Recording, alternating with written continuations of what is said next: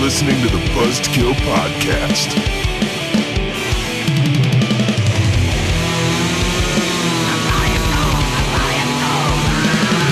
I am the devil, and I am here to do the devil's work. It is episode 236, and this is the Buzzkill Podcast, where tonight we stock up on Jolt Cola and Doritos 3Ds and attempt to stop world domination from a guy in bondage gear and a loincloth. Getting toasty. You did it that time. I still feel like it's supposed to be higher. And you still, despite, here's a peek behind the curtain. We did the intro twice because Mike thought he sounded weird the first time. Still sounded weird the second time. Yeah, it did. It did. It's trying to change it up, you know, a little turn over a new leaf here. I thought it was just because you were out of practice and you were. It could be that too. Flying back in and just like really overcompensating. It is episode 236.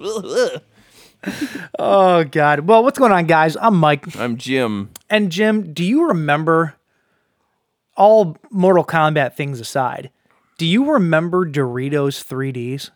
Yeah, aren't they still a thing? I don't think so, unless they came back. Oh, no, you know what I'm thinking of? There's those new Cheetos, like 3D Cheetos? I thought they were I thought they were called Cheetos 3Ds. They're like a Cheeto like puff thing. It's like They took, you know, the Cheeto sort of waffle shaped thing? Yeah. They took that and they puffed it out. Okay. Well, the Doritos 3Ds it's like were they like a soaked triangle. it in water and then let it dry under a heat lamp and then Probably tastes like it Yeah, too. I remember. Yeah, Doritos 3D were essentially just Doritos except for they bubbled them, right? Yeah. They're like puffy triangles basically. Yeah, you know what? I can't say that I ever bought a bag of them. Oh, they were so good, dude. Those and Butterfinger BBs used to be my jam. Ooh, Butterfinger BBs. I can get Hell down. yeah. I can get down on that. Hell yeah, sir.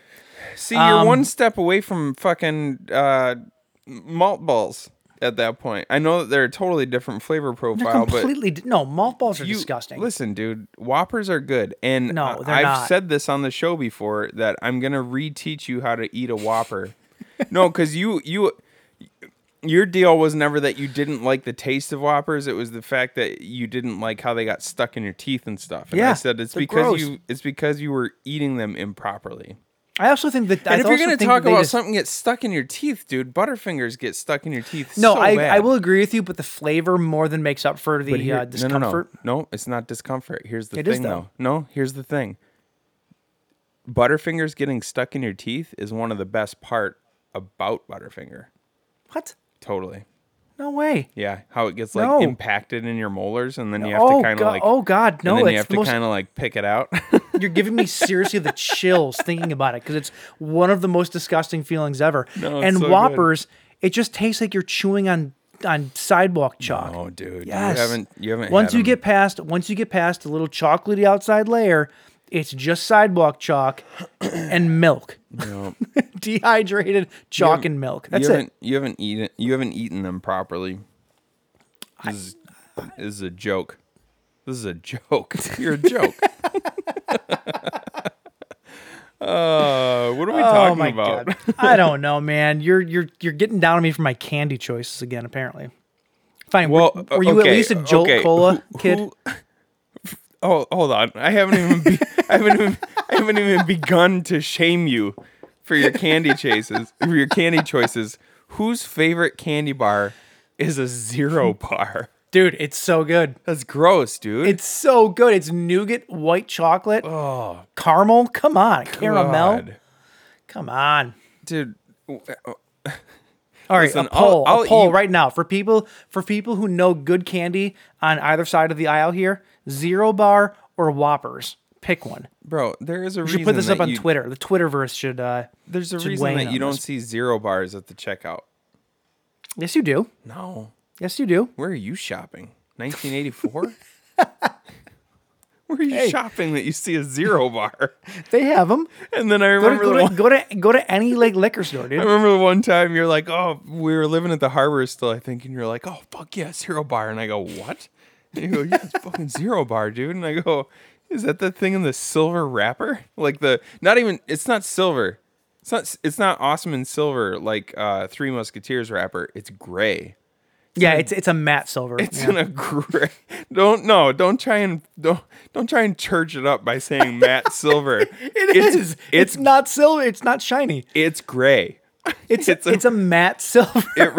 The color of the wrapper of a Zero bar reflects the soul of the person who eats it. Gray and dead. And the name of a Zero bar reflects the fucking personality of the people who eat it. Zero. Oh, you suck, dude. But it's funny that you say soul because that actually reminds me of what I was thinking. The wrapper of a Zero bar actually looks like the pair of Airwalk shoes that I had in high school. They were gray Airwalks with the white logo. Oh, dude. You know what I'm talking about? See, now that I can get down with. See, the Zero bar is like the candy bar equivalent of my favorite footwear. I had a pair of and I found them finally on the internet like 2 weeks ago because I had tried to find them before and I could never find them. And I always thought they were called the Torch Eggplant Airwalks. The Eggplant Torch. I was getting it wrong. Were they purple? It was the Eggplant Scorch, and that's why I was always getting it wrong. They were black with a black sole, and then they had like blue and purple and teal flames on them. Ooh. And they were dope as fuck. God, scorch is such a 90s word too. It really is. It really is. You know what else? You know what you were probably doing while wearing your scorched Airwalks? What?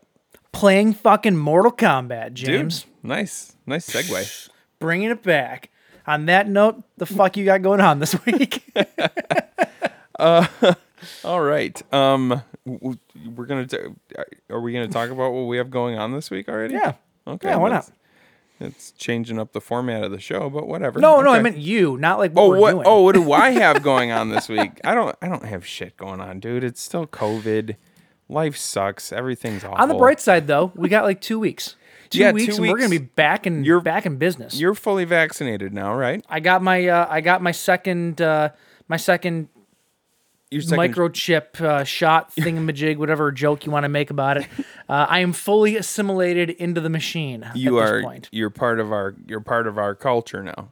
However, I didn't get quite as bad of side effects as you guys all did. Apparently, mine lasted 24 hours. Just like pretty much what happened with my wife. Same thing happened with John. Same thing happened with Jesus fucking Christ, Brian. You lasted 24 hours with your wife? Yeah, that sounds boring. Damn right. Dude, Sting. That doesn't even sound fun. No, Sting would talk about his tantric sex sessions with his wife when they would have tantric sex for like 7 or 8 hours. Yeah. And I'm like, bro, that sounds awful. And now you know what that song SOS is about. He's sending a fucking SOS to get him the fuck out of there. Makes perfect sense, right? That doesn't sound great to me at all. It sounds awful. Except for people who are like into tantric sex claim that the whole thing basically is orgasmic, which I think is just bullshit. No. Fine. Okay, fine. New topic. How exhausting would it be to be orgasming for 24 hours straight? Oh man! Like, can you imagine? Can you imagine if your leg fell asleep and you had pins and needles for 24 hours straight? That would be weird. I don't know why I'm using that as the example. Well, no, let's just go back to orgasms. Have you ever seen those people who have like chronic orgasms, which sounds cool on the surface, right? But it's like it's debilitating. There was a show that I watched where I think they followed 3 or 4 people who just had this, like, it's a neurological disorder where you just like randomly orgasm. Hey, how you doing? My name's Mike. God. It's nice to meet you. They'd be like in the middle of a conversation and they just stop. and then and they'd be, and the interview would be like, is it happening right now? And the person would be like, it's kind of private, you know? Like, is it happening right now? Describe it to me. We'd have to, if that was you, you'd have to get one of those diapers that fucking Brian puts on his dogs. Well, that's the thing. Is like if I guess if you're a woman and it happens, then yeah, I guess you'd still have the same issues with like just making an absolute mess all the time. That would suck, dude. And Well, yeah, some women are like goddamn sprinklers, dude. yeah, water slides. And the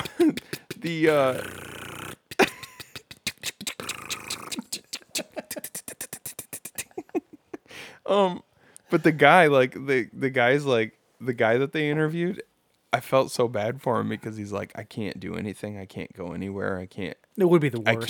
I can't keep friends because nobody wants to be around a dude who's just coming in his pants all the time. I mean, yeah, it's true. Man, so does that mean that they have? Talking so about does that some weird also? shit tonight.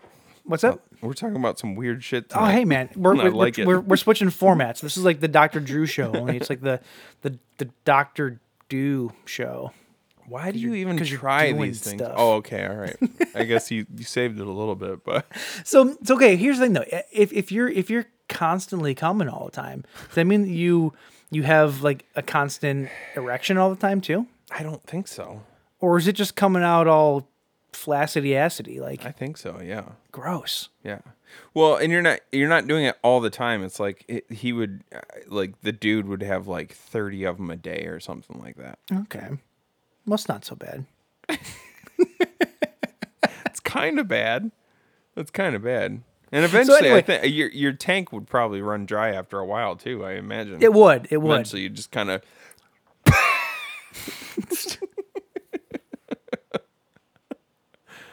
Oh, I kid. Jesus. It's just dust. Dust in the wind. You'd look like that kid from Charlie Brown who's got the dust cloud around him all the time. What the hell? Or the kid from Powder. Pigpen. You're just white. Gross, dude. So anyway, all of that to say, yes, I got my second COVID shot. Oh, good. And in 2 weeks, seemingly 2 weeks, we're going to be back in person, I think, right? I mean, we're still both going to be pretty careful what it about what we sounds like. do, but we trust each other. Neither one of us really do much of anything to be exposed anyway. Oh, for the record, so, I do not trust you, but. Oh, well, that's upsetting because I trust you, but, you know. Well, you shouldn't. You don't know what I do on a day-to-day basis.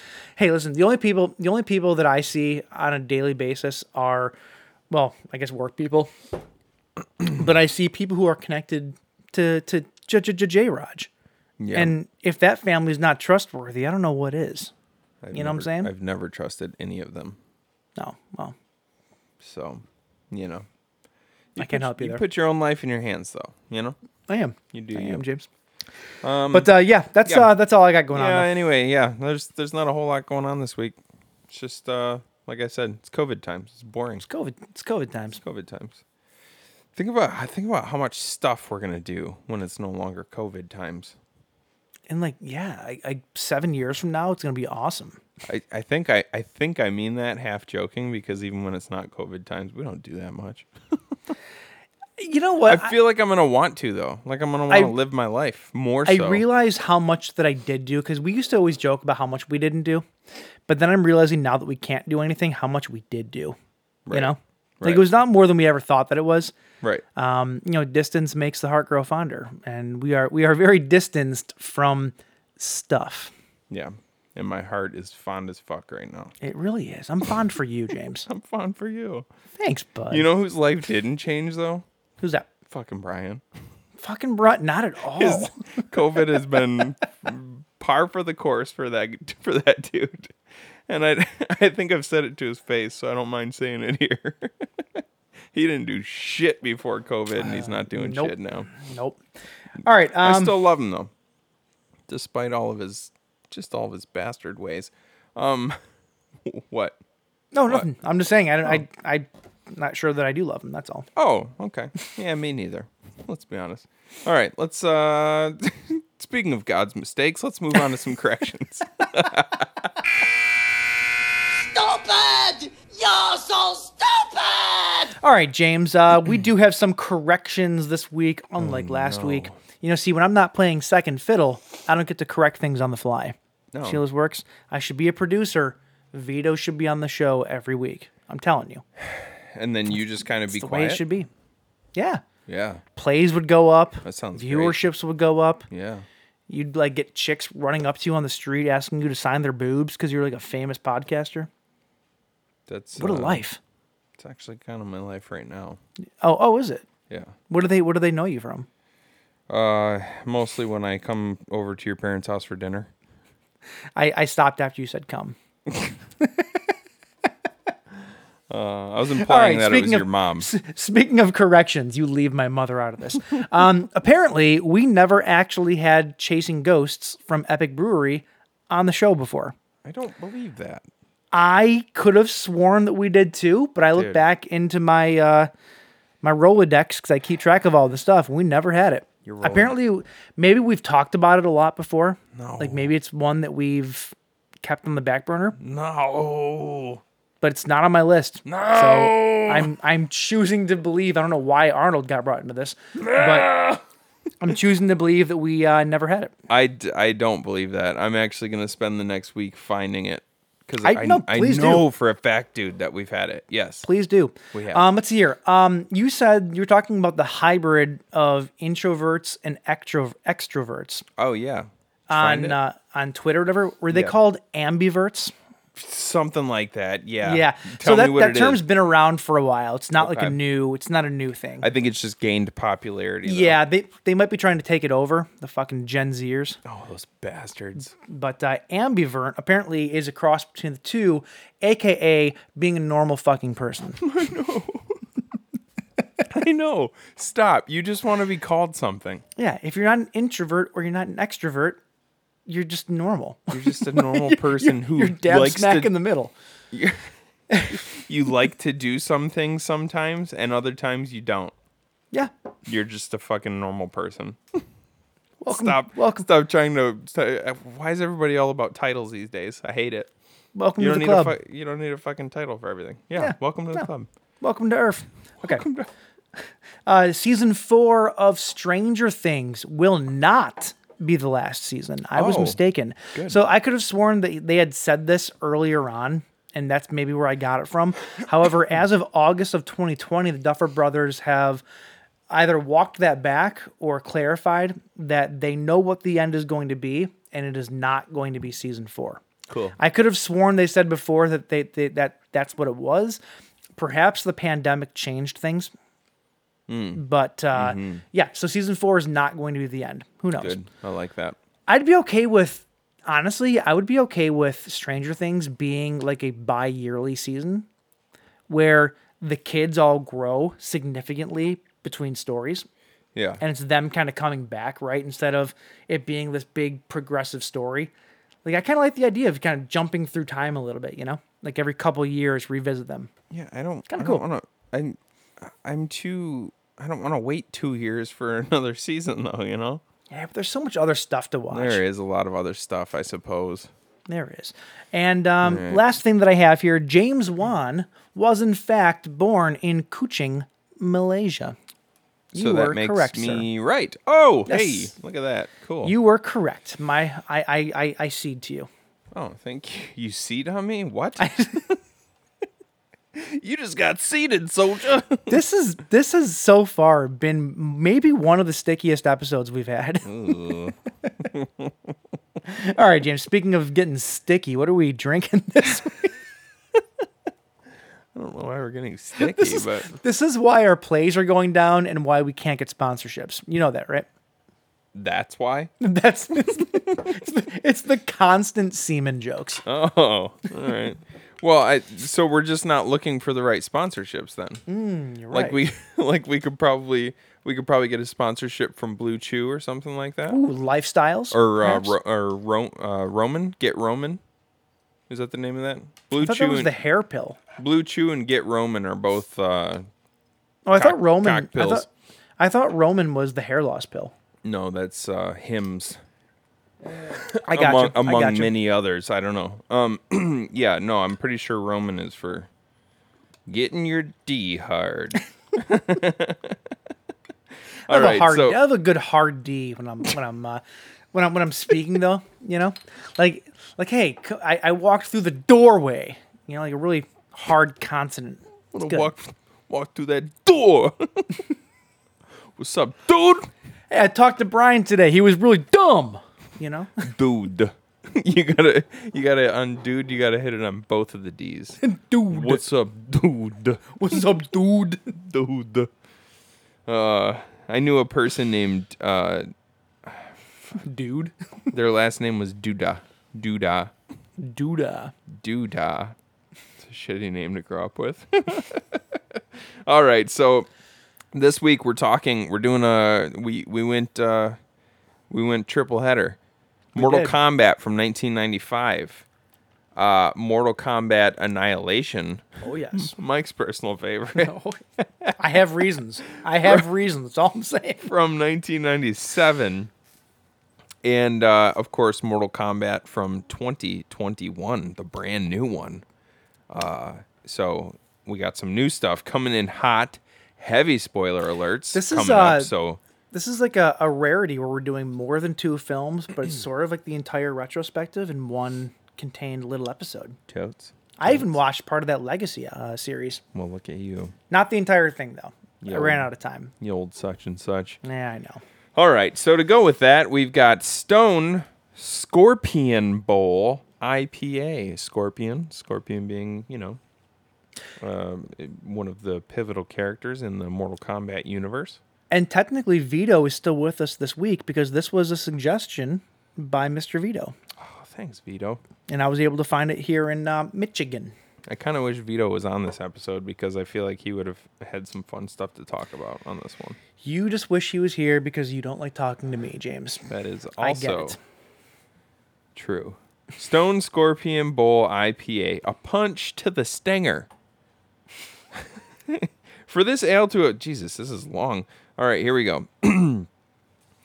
For this ale to have landed in your hands, it has survived a rather exotic journey. It began as these things do, far, far away in an untamed land where desert isles and seafaring traders, caravans alike, evoke dreams of purple sands and mysterious flora. So Outworld. Yeah, exactly. Yeah, totally. Swallowed and hidden by fathom upon fathom of never-ending sea. This is poetry. And so it was there where the ancient ritual drums could be heard, past the tropic sands and deep in the jungle, that we found the recipe sealed with a scorpion's kiss. Midnight poetry whispered on the breeze of this mystical libation, my moon and my sun, my fairest one, a liquid dream of delight to awaken in the night. It is also warned, however, that betwixt the ripples... Fuck, this is awesome. This is so awesome. You hit betwixt, and that was it. Yeah, anybody who used betwixt on a beer bottle, I'm so down with that. It is also warned, however, that betwixt the ripples of the Scorpion Bowl, mingled midway on the waves, one can hear the wailing of a lamenting lover, lost to the ancestral voices, measureless to mankind, and here you stand seeking kismet.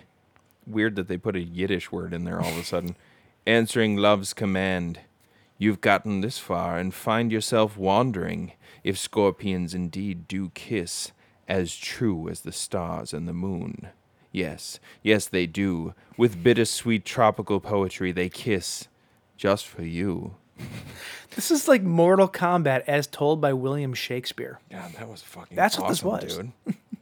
That was Because awesome. every time you said Scorpion's kiss, I'm just thinking of in the first Mortal Kombat movie where he rips his face off and it's that sweet like Army of Darkness skull. It's just like ay, and shooting fire. Like that's the Scorpion's kiss. This beer better be as good as that write up. It probably won't be, but I cheers. think in the history of our show, 5 years, that might be my favorite write up. I mean, it was good. I might have somebody do that in calligraphy and fucking put it on my wall in a frame. Tattoo it on your ass. Even better.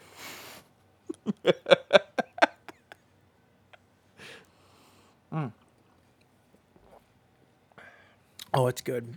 It's quite good. It's good. That's like it's a very smooth, very creamy IPA.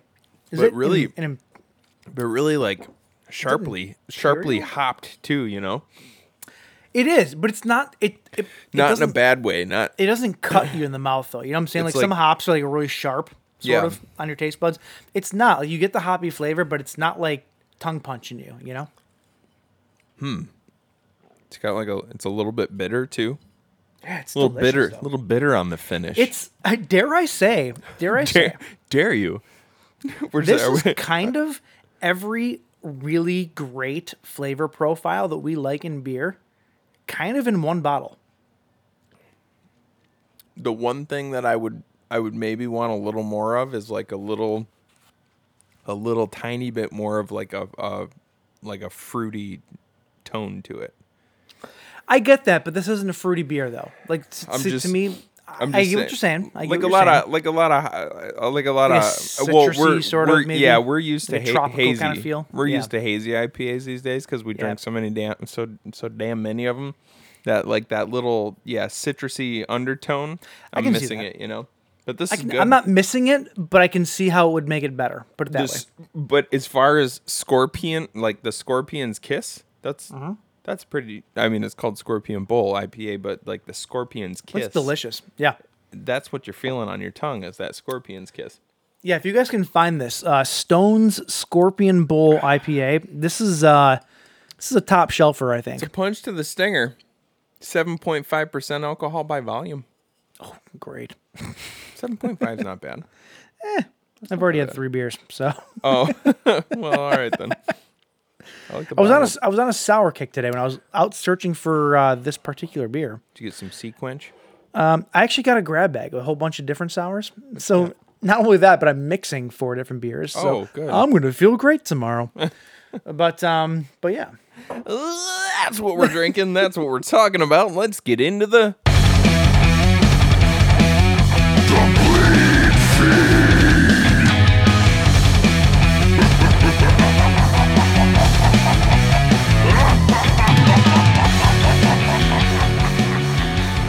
All right, James. yes. You know what goes really, really good with a delicious beer like we have in front of us? What? The news that nobody fucking died. Oh. I was Again, hoping it's like- I was hoping you were going to be more distasteful than that. No, sorry. No What goes stiffs. with No. good beer is dead people. I mean, in fairness, isn't the funeral like a good place to have a good beer? A funeral's a great place to have a good beer. It really is. It's a celebration of life, really. Yeah, but You know? also a good place to have a good beer is like a carnival, and you're not celebrating dead people at a carnival, right? Well, depends on the carnival. And I got Jesus. Touche. That's fair. Okay, well, here's a dead guy. Marvel and Sony's Morbius, right? Because Morbius is a vampire and he's dead. He's Right, undead. James? He's undead, you prick. Okay, fine. You know what? Potato, unpotato. Okay, so Morbius is a movie that has it's been bounced around a lot because of COVID and all that kind of stuff. And we do have a new release date for Morbius. This is the Jared Leto vehicle of him playing the undead, not Joker, thank God. It was originally supposed to be released in March of 2021, and then it had a release date of January 21st of 2022. It's been pushed back just by a hair, by a week, and it is now going to release in January 28th of 2022. Being that this movie, I'm fairly certain, is done, I'm kind of surprised that they're not just trying to release it, Yeah. you know? Especially since box offices are starting to come back now. Yeah, I never get. I don't understand the inner workings of this shit and why they choose to do what they do. Yeah, it's weird. I don't really get it either. With Godzilla versus Kong. Sorry. Ooh, there it is. Work it out. With Godzilla versus Kong, that movie blew up the box office for the first time in a long, long, long time. Yeah. And then, dare I say, with one of the movies we're talking about today, Warner Brothers with Mortal Kombat was another huge success. And I actually think Kong vs. Godzilla was also Warner Brothers. So they're kind of killing the game right now. Just slaying it. But I'm kind of surprised, though, that they're not trying to push these movies that are like already finished up, Yeah. Just get them out, move on, whatever. It might also be because they're aware of other movies that are coming out around the same time. I mean, maybe, but that's a long time between now and then, You'd think though that like you'd be pretty confident in a Marvel title though. Yeah, I guess. I don't know. I don't know. I guess. I don't know. Well, hey, on the opposite end of the spectrum, though, another movie that had gotten bumped like crazy was Escape Room 2, Adam Robitel's follow-up to the first Escape Room. It was originally bumped all the way to January 7th, 2022. Oh, no. However, it's been pushed up now crazy to July 16th, 2021. Wow. So this is a movie that clearly is already finished, and they just want to get it out. Get it out. And now that movies are coming out, summer blockbusters, even with the drive-in proved to be a pretty big force last year. What's the production company? This is being released by Columbia Pictures. Okay. So apparently Columbia does not have their heads in their asses. So that's good. I just wondered. I wondered. I didn't figure it was a Sony movie, but I just wondered because of that. That new deal that Sony struck with. Who did Sony strike that deal with? Apple TV? Was it Apple TV? Oh, I have not heard about that. I just talked about it on the news a couple weeks ago. Oh, if I wasn't here, I was. I don't remember who it was. Where the deal where Sony has the exclusive rights to Sony movies will be on. Oh yeah. I do. What? I don't remember if it was Apple or not, but I do remember you talking about it, and maybe it was Apple. I know there was. Or maybe it was HBO Max. I can't remember. Whatever. It doesn't matter. It doesn't matter. Whatever. Yeah. All right. Speaking of Kong, let me go back and listen to our episode from 2 weeks ago so that I can correct myself for next week. Do it. Stupid ass. All right. Speaking of Kong versus Godzilla, Adam Wingard, who directed that movie, is in talks to do another legendary monster movie, which is kind of exciting. The Monsterverse is what they're calling it. And you know what? Why not? If it's a good thing, keep doing it, right? Yeah. And it seems like one of the possible titles, according to the Hollywood Reporter, is that Son of Kong might be the next one. Now, so it's just gonna be a regular sized gorilla, just sort of chilling. It's Son of Kong, the story of Quisha. Oh, that's what it is. It's just gonna be 3 hours of us standing by the glass at the Toledo Zoo talking to Quisha. We got this, dude. We got this in the bag. we have this. We're good. Who did they hire? Who did they hire to play you? Me. Yeah. Actual Quisha. Yeah. So who's playing Quisha? Me. Oh, okay. It's a little role reversal here. Wow. Yeah. It's pretty awesome. Actually, you remember that news report about that baby that got like mauled by the gorillas after falling into like the gorilla tank? No, the baby didn't get mauled. No, you're talking about the baby was killed. Bro, you're talking about Harambe? No, I'm talking about there was a different one. It wasn't Harambe. There was a different one where like the monkeys like attacked the kid. I mean, there's multiple stories of it. My point is, I don't remember that. My point is that's actually going to be it. I'm actually playing me, and the other monkeys are going to kill me. Oh, and that's it. That sounds fun. I guess. I guess I'll give Vito a call and see if he wants to do the show with me from now on. Then. Hey man, anything for my fans. But yeah, so that's kind of fun though. New Monsterverse movie. I'm excited that they're going to do more of it. I wonder if they're going to do more of like the random, like Toho was kind of famous for their spin-off movies. Yeah. And they had just tons and tons and tons of different franchises for different monsters. And I would love for an American version of that, Like just like give us like a Rodan or give us like a fucking anything else. Like, just make up a fucking monster, a new, bring the Cloverfield universe into the MonsterVerse. Why not? I wonder don't if know. that will captivate American audiences enough to like, keep You it. mean keep it- monsters keep it- outside of the marquee names? Yeah. Yeah, that's true. American Like, I audiences don't are even pretty know. fickle, but Like, of course, we love a good Rodan movie, right? sure. Because we're horror fans and because we like Toho movies and stuff like that. But like, would a Rodan movie, a remake for an American audience, do anything? I don't Yeah. think so. Like, do you think people would go crazy for a Rothchomp movie? Rothchomp? I don't even know what that is. Well, I just made it up. I'm just saying, like, if we had an original Rothchomp movie, do you think people would be going crazy for it? Where did you come up with that name?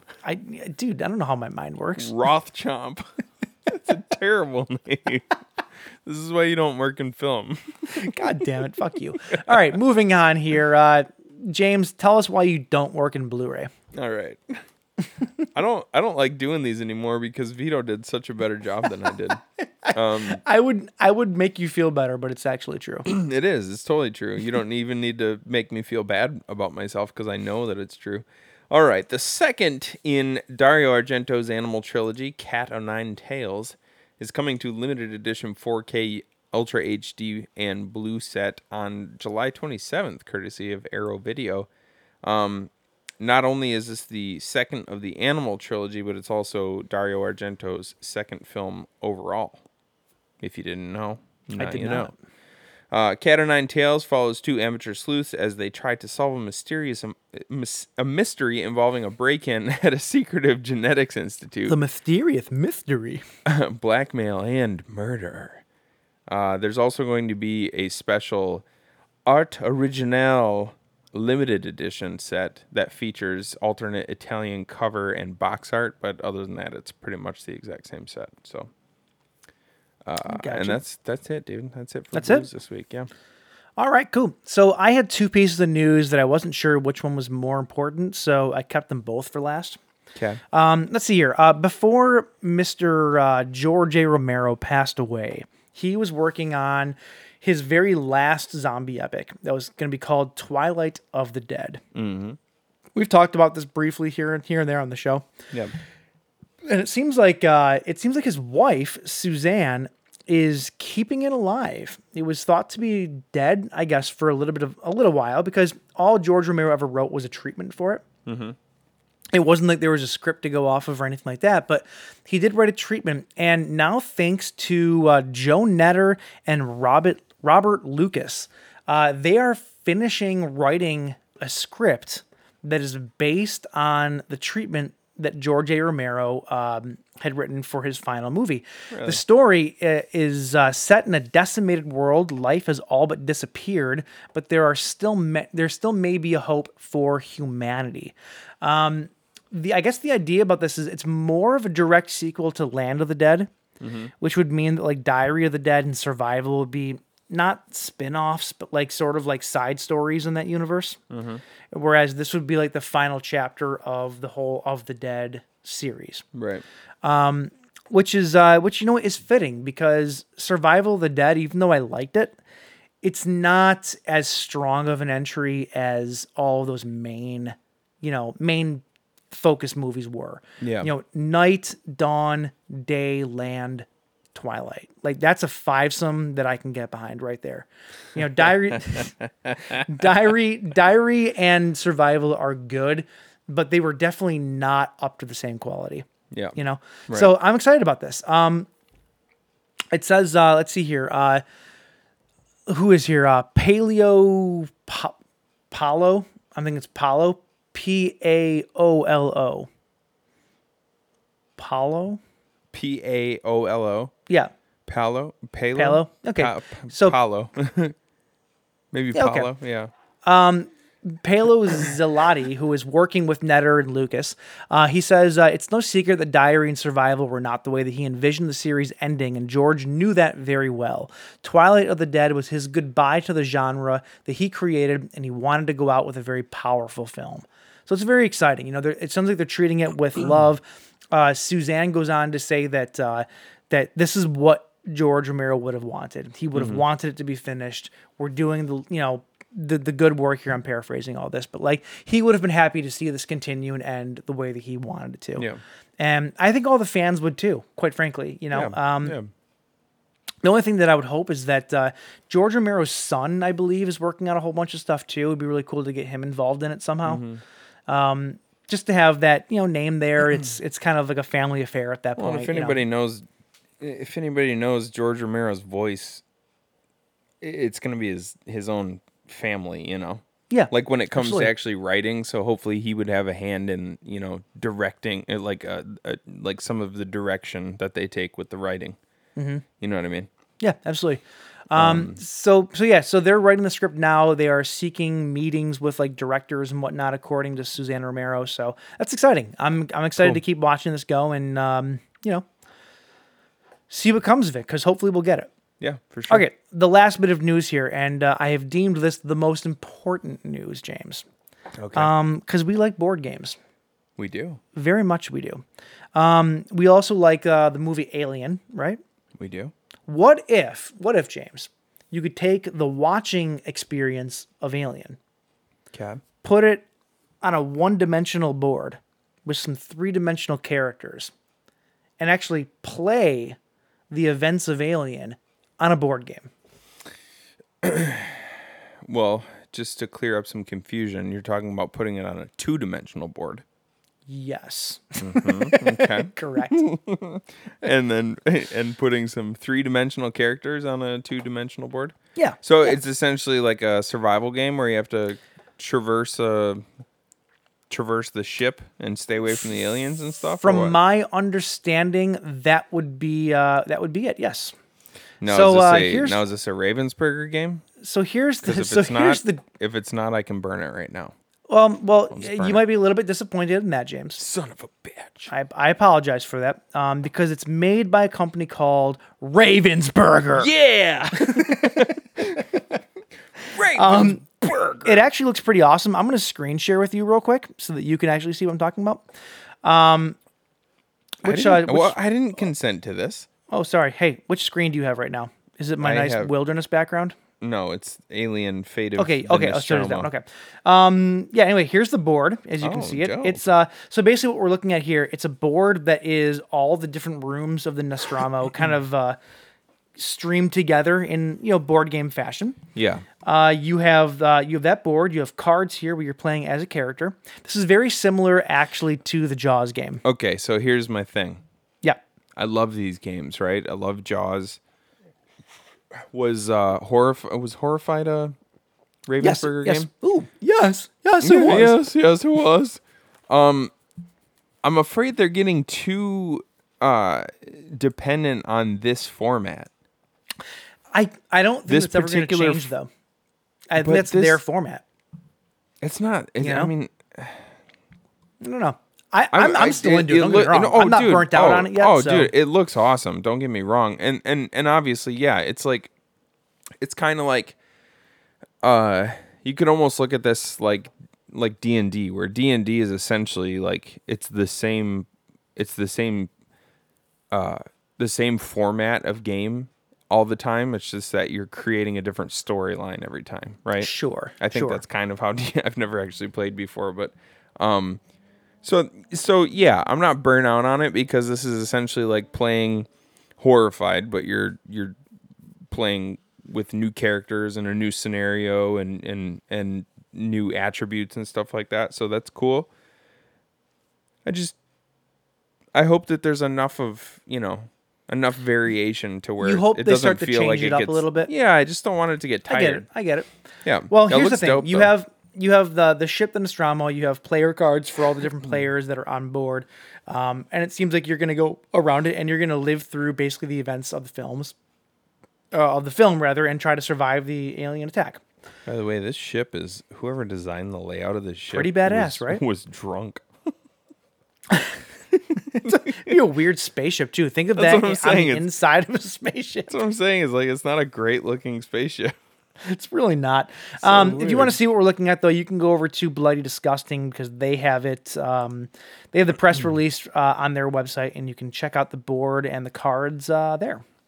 And that's all I got, James. One more piece just on the fly, if you don't mind, because I didn't know if you were going to bring it up or not. But for anyone who is interested, for anyone who loved the show as much as we did, a teaser trailer for the new Dexter dropped. Oh, is that just the one where it kind of goes through the window and you just kind of see his face?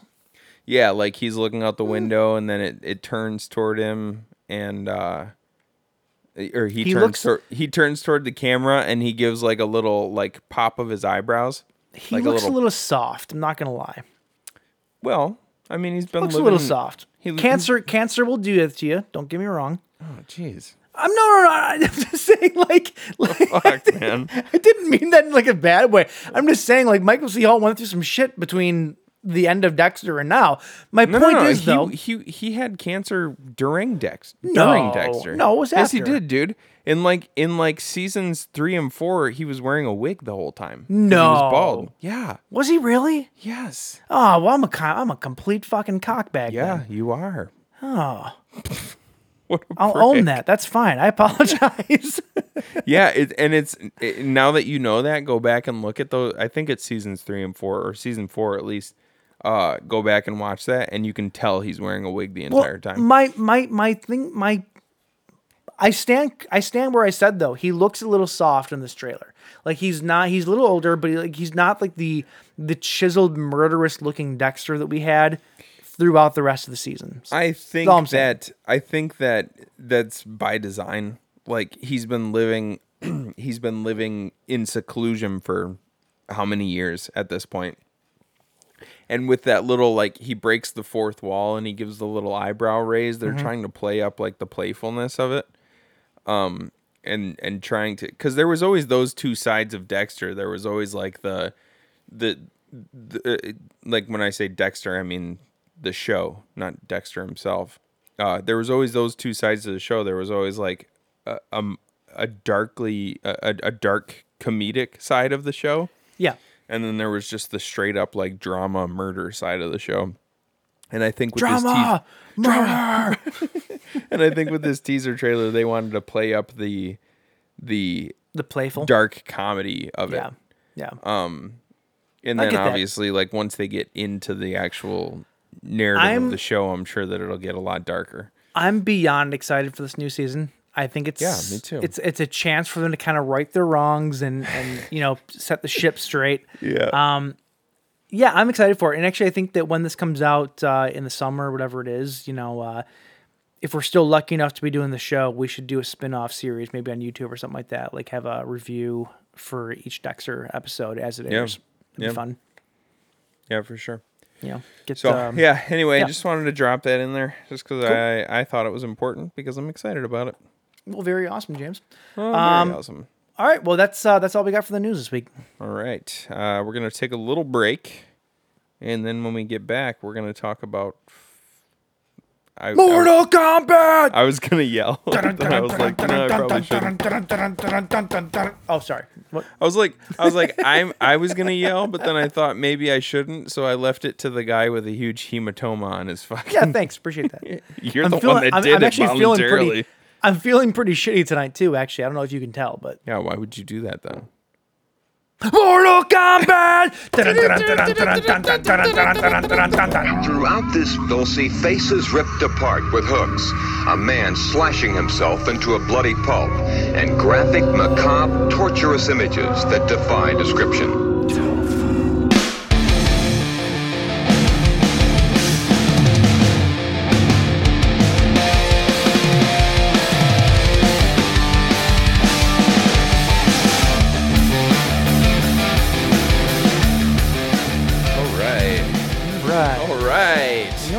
All right, Michael.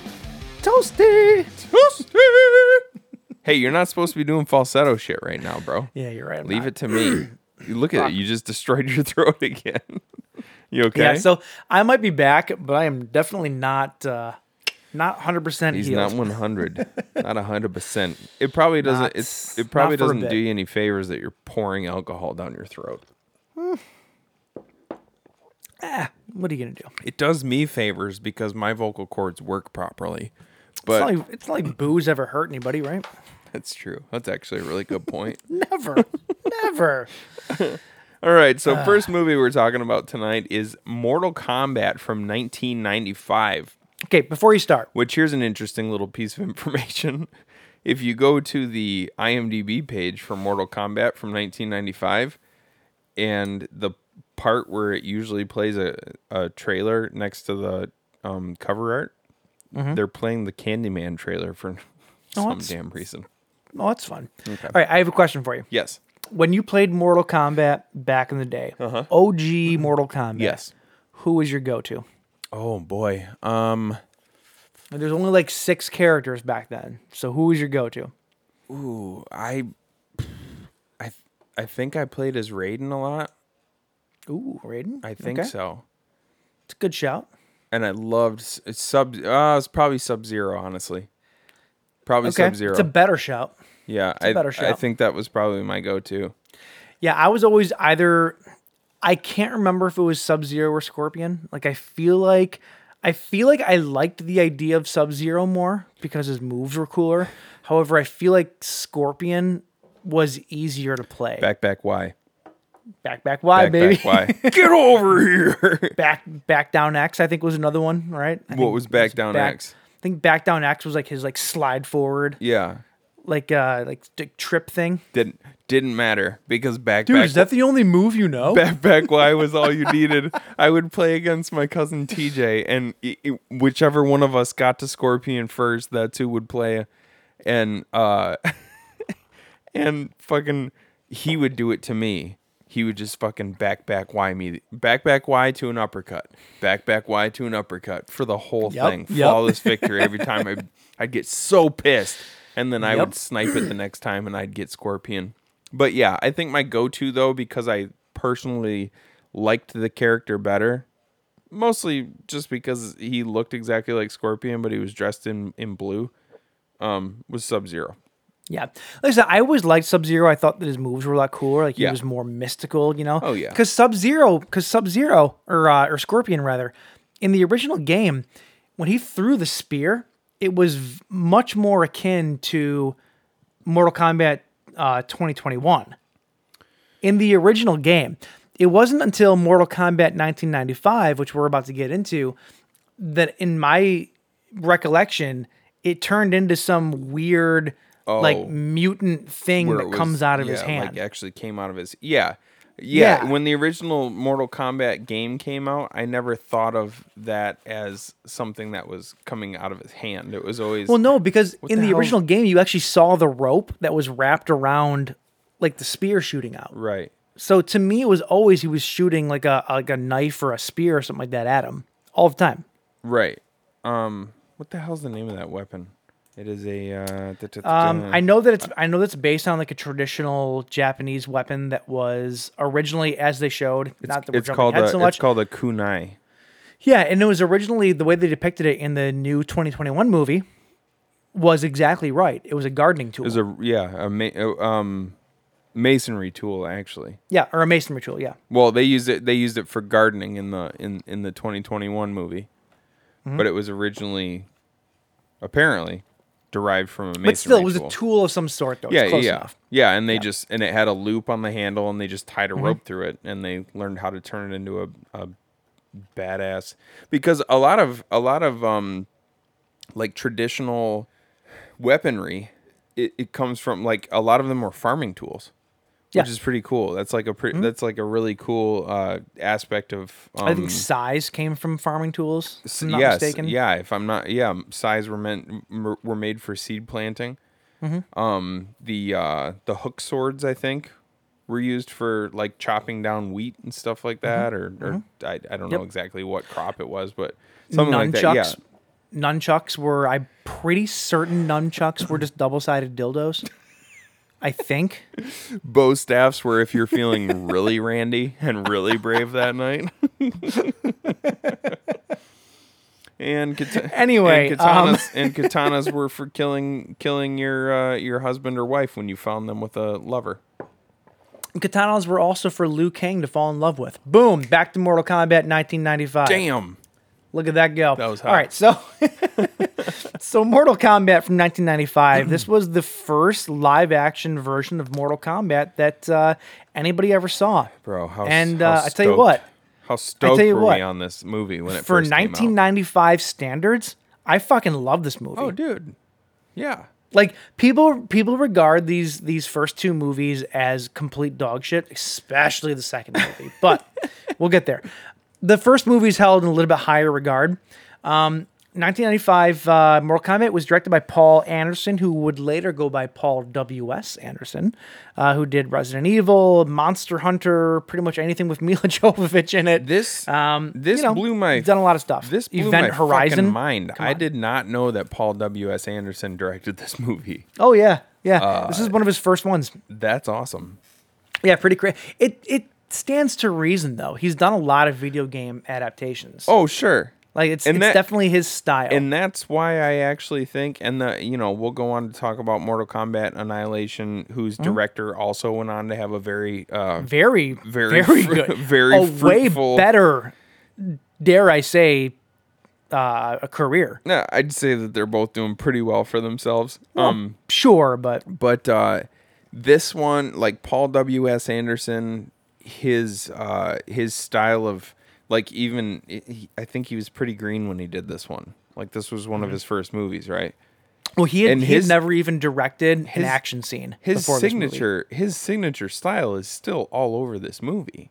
Sure. And it holds up. If that style is, I don't know what I'm doing. It holds up though. Like I kind of feel like don't get me wrong, this movie is sort of dog shit. It is.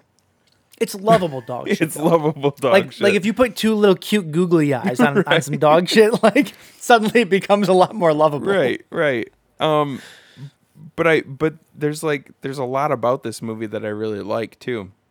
And I do feel like his stamp is all over this movie. Like, I feel like you can go and watch the Resident Evil movies, or I haven't seen Monster Hunter yet, but any other Paul Anderson movie after this, and it's got the same sort of feel to it. Like I feel like even when he was in his infancy as a director, he was already sort of like kind of carving out his specific style. You know what I mean? Yeah, no, I get that. So yeah, I think that's pretty cool that you can pick up on that. So Mortal Kombat from 95, the cast here. We have to talk about the cast because it's mind-boggling. Christopher Lambert plays Lord Raiden. We actually talked about Mortal Kombat way back in episode 39, I think it was. Yeah, I don't Maybe even I'm off on remember that. I think it was 39. And one of the things that we mentioned is that Christopher Lambert, we don't know what's going on with his voice, first off. What's he doing? That's just Christopher Lambert's voice. Like It is. Like, I love Christopher Lambert for many reasons. Wait, according to Josh from Bloody Good Film Podcast, it's Christopher Lambert. It's not Lambert. No, it's not. Fuck off, Josh. It ain't Lambert. It's Lambert. Okay, I can say that because we're feuding as of today. He was born in New York. Like, I know that I think he was he born to French parents, or what? I don't know. But he was born. I think he might have been born to confused parents. But don't get me wrong. I love Christopher Lambert. He'll always be the Highlander to me. But there's something so fucking cornball about him. Yeah. And the voice in this, like, when it's because he talks like this. That first reveal. So I guess I actually had seen this movie like within the past 5 years, but I repressed it apparently. There's like the scene where Liu Kang goes back to the Temple of Light, right? To talk to the elders there and find out how his brother died and stuff like that. And then Raiden shows up and he tells him something like you just hear the voice at first, and he's just like, the great tournament was. He sounds like He sounds like, I don't know the actual actor's name, so I'm not even gonna try. But like, I think when I do the impression, you're gonna know who I'm talking about. The great tournament was too much responsibility. I know exactly who you're talking, but I can't place the voice. And though. he's still got he's still got his head down, and he goes, "But vengeance." And there's like this music swell that goes bum bum bum. Is so much simpler. And I'm like, I laughed out loud because I'm like, who is this lily white asshole in a rice patty hat?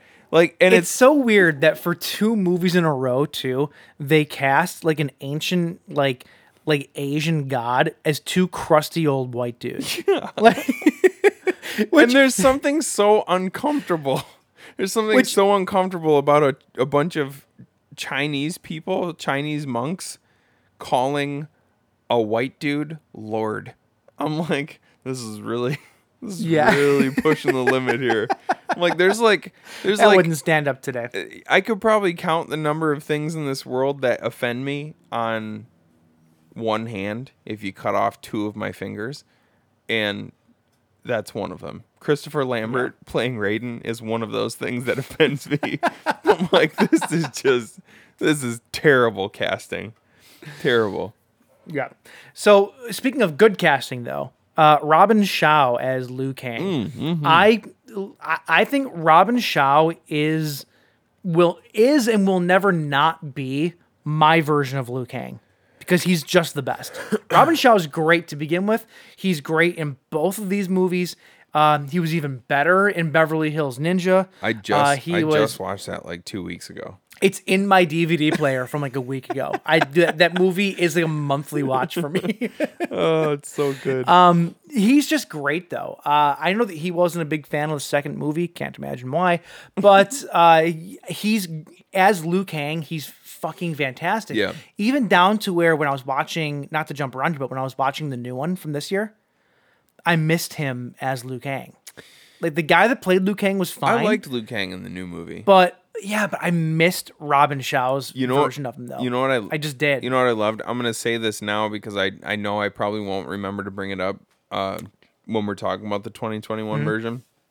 But when you first see the silhouette of Liu Kang standing on the dunes, you see that they gave him like the exact same haircut that Robin Shaw had. I thought it might have been him. I did too. I really did. I was like, holy shit, dude! Because if you look up pictures of Robin Shaw these days, he looks exactly the same. The guy hasn't. He hasn't aged a day. It's crazy. No, he's got that fucking Mortal Kombat blood, dude.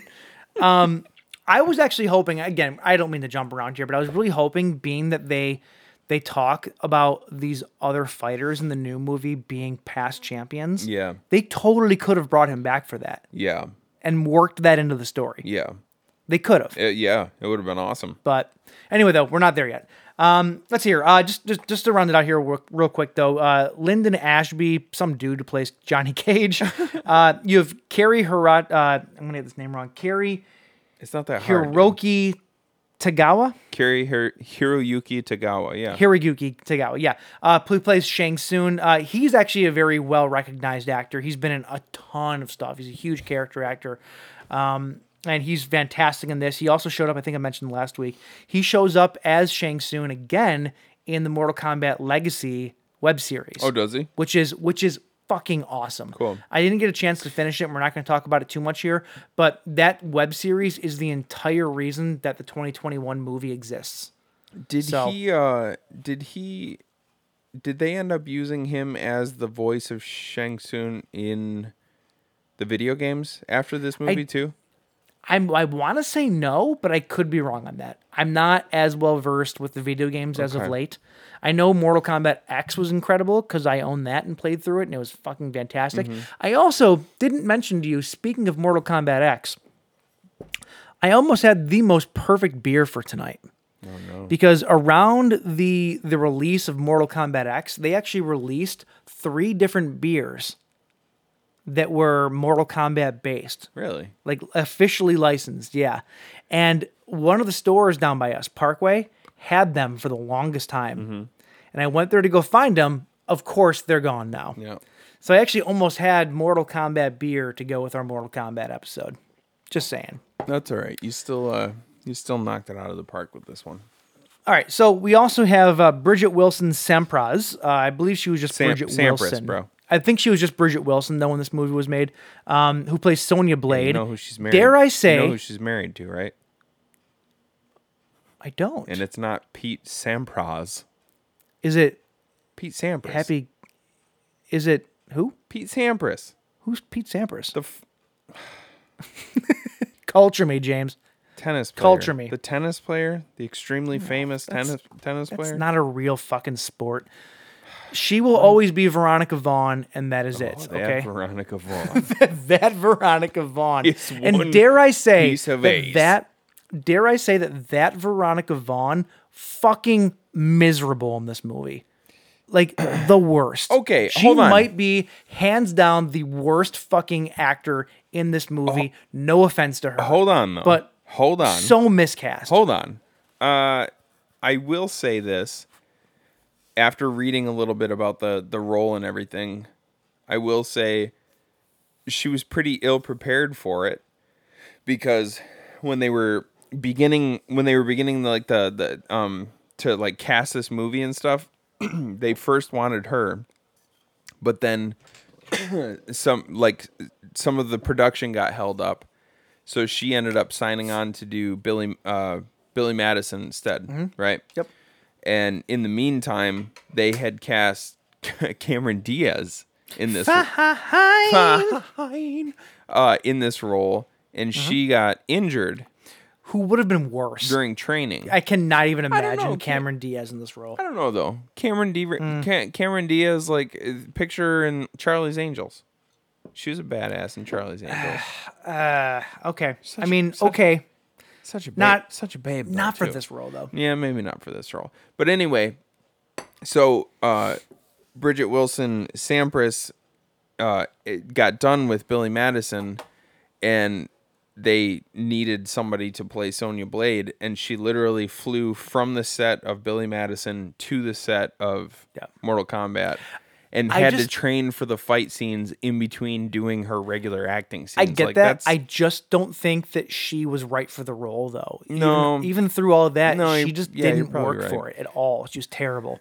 And then you have Trevor Goddard, who plays Kano, who might be the best visual representation of Kano. And the new movie gives him a run for his money, but I still like this original version the best. In my opinion. As far as the look and how faithful it is to the video game, yes, I would agree with you there. Yeah. The new one is by far The my new one's favorite. great. Don't get me wrong. The The new new one's Kano great. is so Yeah. good though. Yeah, he's fantastic. Trevor Goddard though, I think what I was reading earlier, and I started to laugh about it, and you were like, "What are you laughing about?" And I said, "Well, I'll tell you on the show." So the original Kano in the video game was Japanese. Yeah. And then when Trevor Goddard came out to audition for this role, the two guys who created the writers of this movie, and also the guys who created the video game, Ed Boon and John Tobias. Yep. They loved him so Ed Boon, much. who also was the voice of "Get over here." Exactly. They loved Trevor Goddard so much that they retconned the history of Kano for all of the Well, because he was fucking perfect, though. right. So that like he was originally a Japanese character in the game, and they loved Trevor Goddard so much that they retconned the history of Kano's character, and for all subsequent games they made him Australian, except for they didn't realize that Trevor Goddard wasn't actually Australian. He just gave wasn't. Kano an Australian accent. He's actually an Englishman. Yeah. So it's Is it like, weird though that I it's- never realized it's from the kind of first like game? It's kind of like that scene in Tropical Thunder where Robert Downey Jr. Tropic Thunder. Tropic Thunder. I was mixing. There's Yes, a beer called Tropical Thunder. Tropic Thunder, where Robert Downey Jr. is like, I'm just a dude playing a dude who's pretending to be another dude. That's exactly what it is. Pretty much, yeah. So the thing is, though, is I don't remember Kano being a Japanese character in the original game, and I think that's just because the graphics were so bad. I never noticed it. Yeah, I mean, yeah, it's pixels are a hell of a drug. Okay, yeah, let's see like here. when did the first movie come or the first game come out? 91. Something like that, yeah. Yeah. Okay, so back to the movie though. In terms of video game movies, right up until this point, they did not have a great track record. They really didn't. Yeah. I feel like this movie, for as quote unquote bad as it was, I love it. I think it's great. I think the action's good. I think that it maybe a little bit slow pace at times, but like, there's nothing to not love about this movie. Yeah. In my opinion. Like, if you're a genre fan, martial arts fan, whatever, like, it kind of mixes everything together. Like, I consider this movie genre, personally. That's why we're doing it. And you and I actually had this argument a few years ago, I think. Yeah, on our show for episode 36. And you're like, oh, we should do the fucking Mortal Kombat movies. And I was like, we talk about horror movies. And you're like, they're genre. And I go, you're fucking stupid. No, it works. Yeah, it works. But no, you're right. It's for sure genre. There's demons and there's Outworld and there's, yeah, I get it now. Thank you. I get Finally, after 4 years, you agree with me. No, I don't. I still don't agree with you. Well, no, you literally just did. No, I don't. I don't. Agree. You literally you just said, you're right. No, I never said that. I don't remember saying that, and I never God, will. I fucking hate you. Okay, the movies, I'm not going to go through the whole thing, but I do love the fact the movie starts with a Western Union that just says, brother dead, come home. Oh, shit. Fuck. That was, you I guess I missed that. You apparently had to pay per letter back then. Bro dead. Bro dead, come home. I will say this. I feel like this first movie, the script was probably the most lacking part of this entire movie because the story was so thin. Yeah. In that the movie just felt like it was a bunch of random fight scenes that were smashed together, and then a weird story was sort of written around them. Yeah. There are certain scenes that don't even line up together. Like, it's like there's no story that goes from one scene to the next. It's just, oh, here's story, here's some story, and then fight scene, fight scene, fight scene, fight scene. Well, there's here's some story. There's like, it just supposed doesn't to be, make a whole lot of sense. They're supposed to be at this organized tournament where there's supposed to be, referees, or at least Shang Tsung like looking over the whole thing. Mm-hmm. So that you'll have an organized fight between like Liu Kang and some dude, and then all of a sudden you just cut to Johnny Cage walking through the middle of a weird forest by himself and Scorpion attacking him. Like, yeah. And I'm like, so is this part of the tournament? Like, is this an official fight? What do we got going on here? Apparently it was. Like, it must have been, yeah. Well, yeah, it doesn't really make a whole lot of sense. There's not a lot of. What the real sense. answer is that Shang Tsung and his lackeys are just willing to cheat throughout the entire thing. So it's not necessarily whether a fight is official or not. It's just whether or not the humans are able to survive basically. Yeah. Like there's a lot of stuff that just doesn't make any sense. Like I mentioned this actually, I remember that I mentioned this back in episode 37 or 39, whatever it was. There's like a certain scene where the pinnacle scene where it's Liu Kang versus Sub-Zero, right? And Katana tells Liu Kang during their fight, use the element that brings life. Yeah. And then the very next scene, randomly, Raiden's just walking by with some water. Just happens to be right where Liu Kang is going to fight Sub-Zero. It makes no sense. Like, there's no rhyme or reason to any of it. It makes sense if you consider the idea that Raiden is able to sort of see these things because he's able to look into people's souls. But the problem there is that Raiden specifically tells them that he's not able to get involved in the battle. But he does. But he does. Because he's a cheating bastard. Right, this is why he's played by a white guy. He's a cheating bastard. This all makes he's sense as much now. of a cheat as Chang Sun is. It's just that he does it under the guise of being a good dude. Okay, you know what? I can subscribe to that. Yeah, I'm into it. My biggest problem with that scene is Liu Kang realizes that he's supposed to use the bucket full of water, but then when he looks over at the bucket of water, it is on its side, completely spilled. All of its contents are on the floor, and then when he goes to grab it, it's standing. Well, there was two. There was 2 buckets of water. No, not Yeah, in there that was, shot. Because Raiden was carrying though Like one of those the yoke stick things. over his shoulders. No, that's not. So there what he, was two. There was it's two. not. That's not what he grabs though. I watched Oh. it like 3 times. He Fair grabbed enough. the one that was previously sitting on its side, and that's bullshit. Well, like you couldn't I go have do nothing it. to say about that. You couldn't go back and do a pickup shot just to show the thing sitting upright, and that it wasn't spilling all of its contents everywhere. Yeah. So in order to not spend like a completely absorbent amount of time on this first movie, I do want to touch on a couple of things. I always loved Outworld. I always thought Outworld looked really cool. For as cheesy as it looks, right? Like Yeah. the effects back in the day were what they were or whatever. Like I always thought Outworld had a very, very cool sort of like hell on earth sort of look to it. Yeah. And it worked. These movies very, very much Kind of had an HR succeeded. Geiger vibe. A little bit, yeah. But they very much succeeded in translating the video game to a live action film. For better or for worse, but they did. It very much like hearkened to the original video Yeah. game. And one of my favorite things about the original video game was the character of Goro, right? Oh yeah. I love Goro.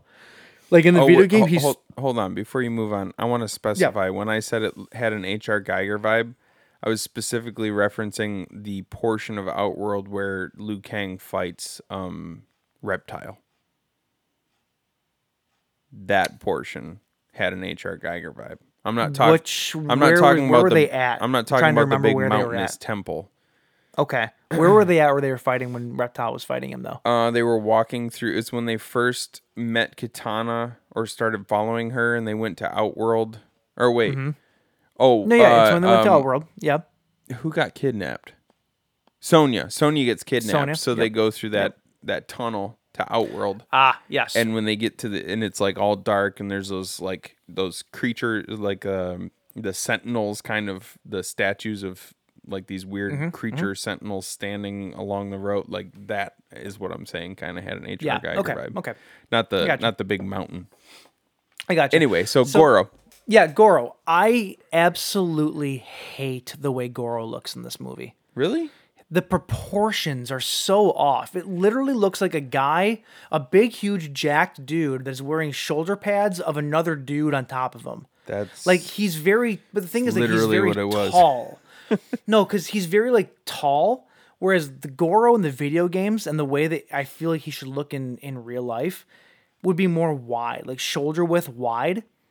Like in his arm, I feel like his arm, the space between his looks like arms is too much. he looks like a like it's centipede. weird. He looks like a Yeah, centipede. kind of. Yeah, it's weird to me. I feel like the Goro, even though I still hate the Goro in the new movie, but I feel like the Goro in the new movie at least looks the part more. Like proportion wise. Yeah. I don't know. The original Goro just always looked off to me. Like it just never looked right. I like the original Goro. Well, first of all, in the suit is Tom Woodruff Jr., which is pretty cool. Oh, is it really? Yeah. Oh, that's cool. Okay, fine. Yeah. He gets points for that at least. Yeah, there's actually some pictures that you can Wait, so find. Goro is played by Pumpkinhead? Is that what you're saying? Yes. Fuck. There's pictures that you can find online of him with like half the suit off, and he's like, So that So- literally was Yeah, a man with another half-man suit on his shoulders. yeah, exactly. Yeah. Okay. So Yeah. okay. So So I'm does justified. in it that does at it make least. you want to complain less about it because it was No, the, no, because I like, still think it looks stupid. well, it doesn't look awesome, but I think first of all, as far as like animatronics and puppet work goes, I thought it was I thought his face looked really good. Like His face looked good. Yeah. his I'll give you face that. looked great, and like as far as like the lips and the facial expressions moving along with what was being said, I thought I thought they really nailed it. Yeah, I agree. And then Kevin Michael Richardson played the voice as well, which is cool because he's all over the place. I mentioned, so that's Goro. That's my opinion on Goro, at least. I mentioned that I loved Outworld, and I thought Outworld looked really great. I also will say this, though. I feel like Outworld was pretty much like the set designers basically just went to Spirit Halloween and got all of the decor from like all of the after Halloween sales, and that's how they made Outworld. There's a lot of really cheesy stuff. Like there was like a part where they're walking by a statue where like there's like this big like demon looking thing, and there's like a soul in its belly, but it's like a dude with like his eyes. He's got like this weird face where he's like like, but it looks like one of those like door decor things you'd get from Spirit Halloween. I remember that. Yeah, I don't know. It was there was some really cheesy stuff. One of the same things that Reptile jumps into. Yeah, it's one of those. Okay. Yeah. I don't know. Like, I just thought it was cheesy. The CG that they used for Reptile was baller. Let me tell you, Dude, it was so awesome. Almost as good as the CG at the end of the second movie. Almost. It was early CG days. I'm not going to give them too much shit for it. It's terrible. No, it's awful. No, it's awful. Don't get me wrong. I'm sorry, dude, because this came out in what, 96? 95. This came out in 95. Jurassic Park came out in 93. Oh, that's a good point. And Jurassic Park had some fucking amazing CG. So all right, fine. You win. Yeah. You win. I mean, okay. I'm sure it had a much bigger budget, but you win. Yeah. Okay. I don't know. What do you, I mean, give me some thoughts here. I've gone through my notes. Johnny Cage fucking sack jacking Goro is awesome. I always thought that was one of the funniest. like everybody's they show like 20 dudes getting just like destroyed by Goro. And then Goro's fight scenes, everybody has these really elaborate fight scenes. Goro's fight scenes is literally just 15 straight seconds of dudes eating shit on the ground. That's it. That's all you need to know about And then him. when Johnny just straight up just does the splits and just uppercuts him right in the junk. I thought that was awesome. I remember thinking to myself when I was younger, because he pulls Johnny, Goro walks up and he pulls Johnny's Ray-Bans off his face and he crushes them in his big stupid hand. And then right before Johnny kicks As Goro. if that would be a feat of strength, by the way. I mean, I don't think you could do it. Crush a pair of sunglasses in my hands? I don't think you Pretty could. sure I could. We're going to test this sometime. That's fair. That's fair.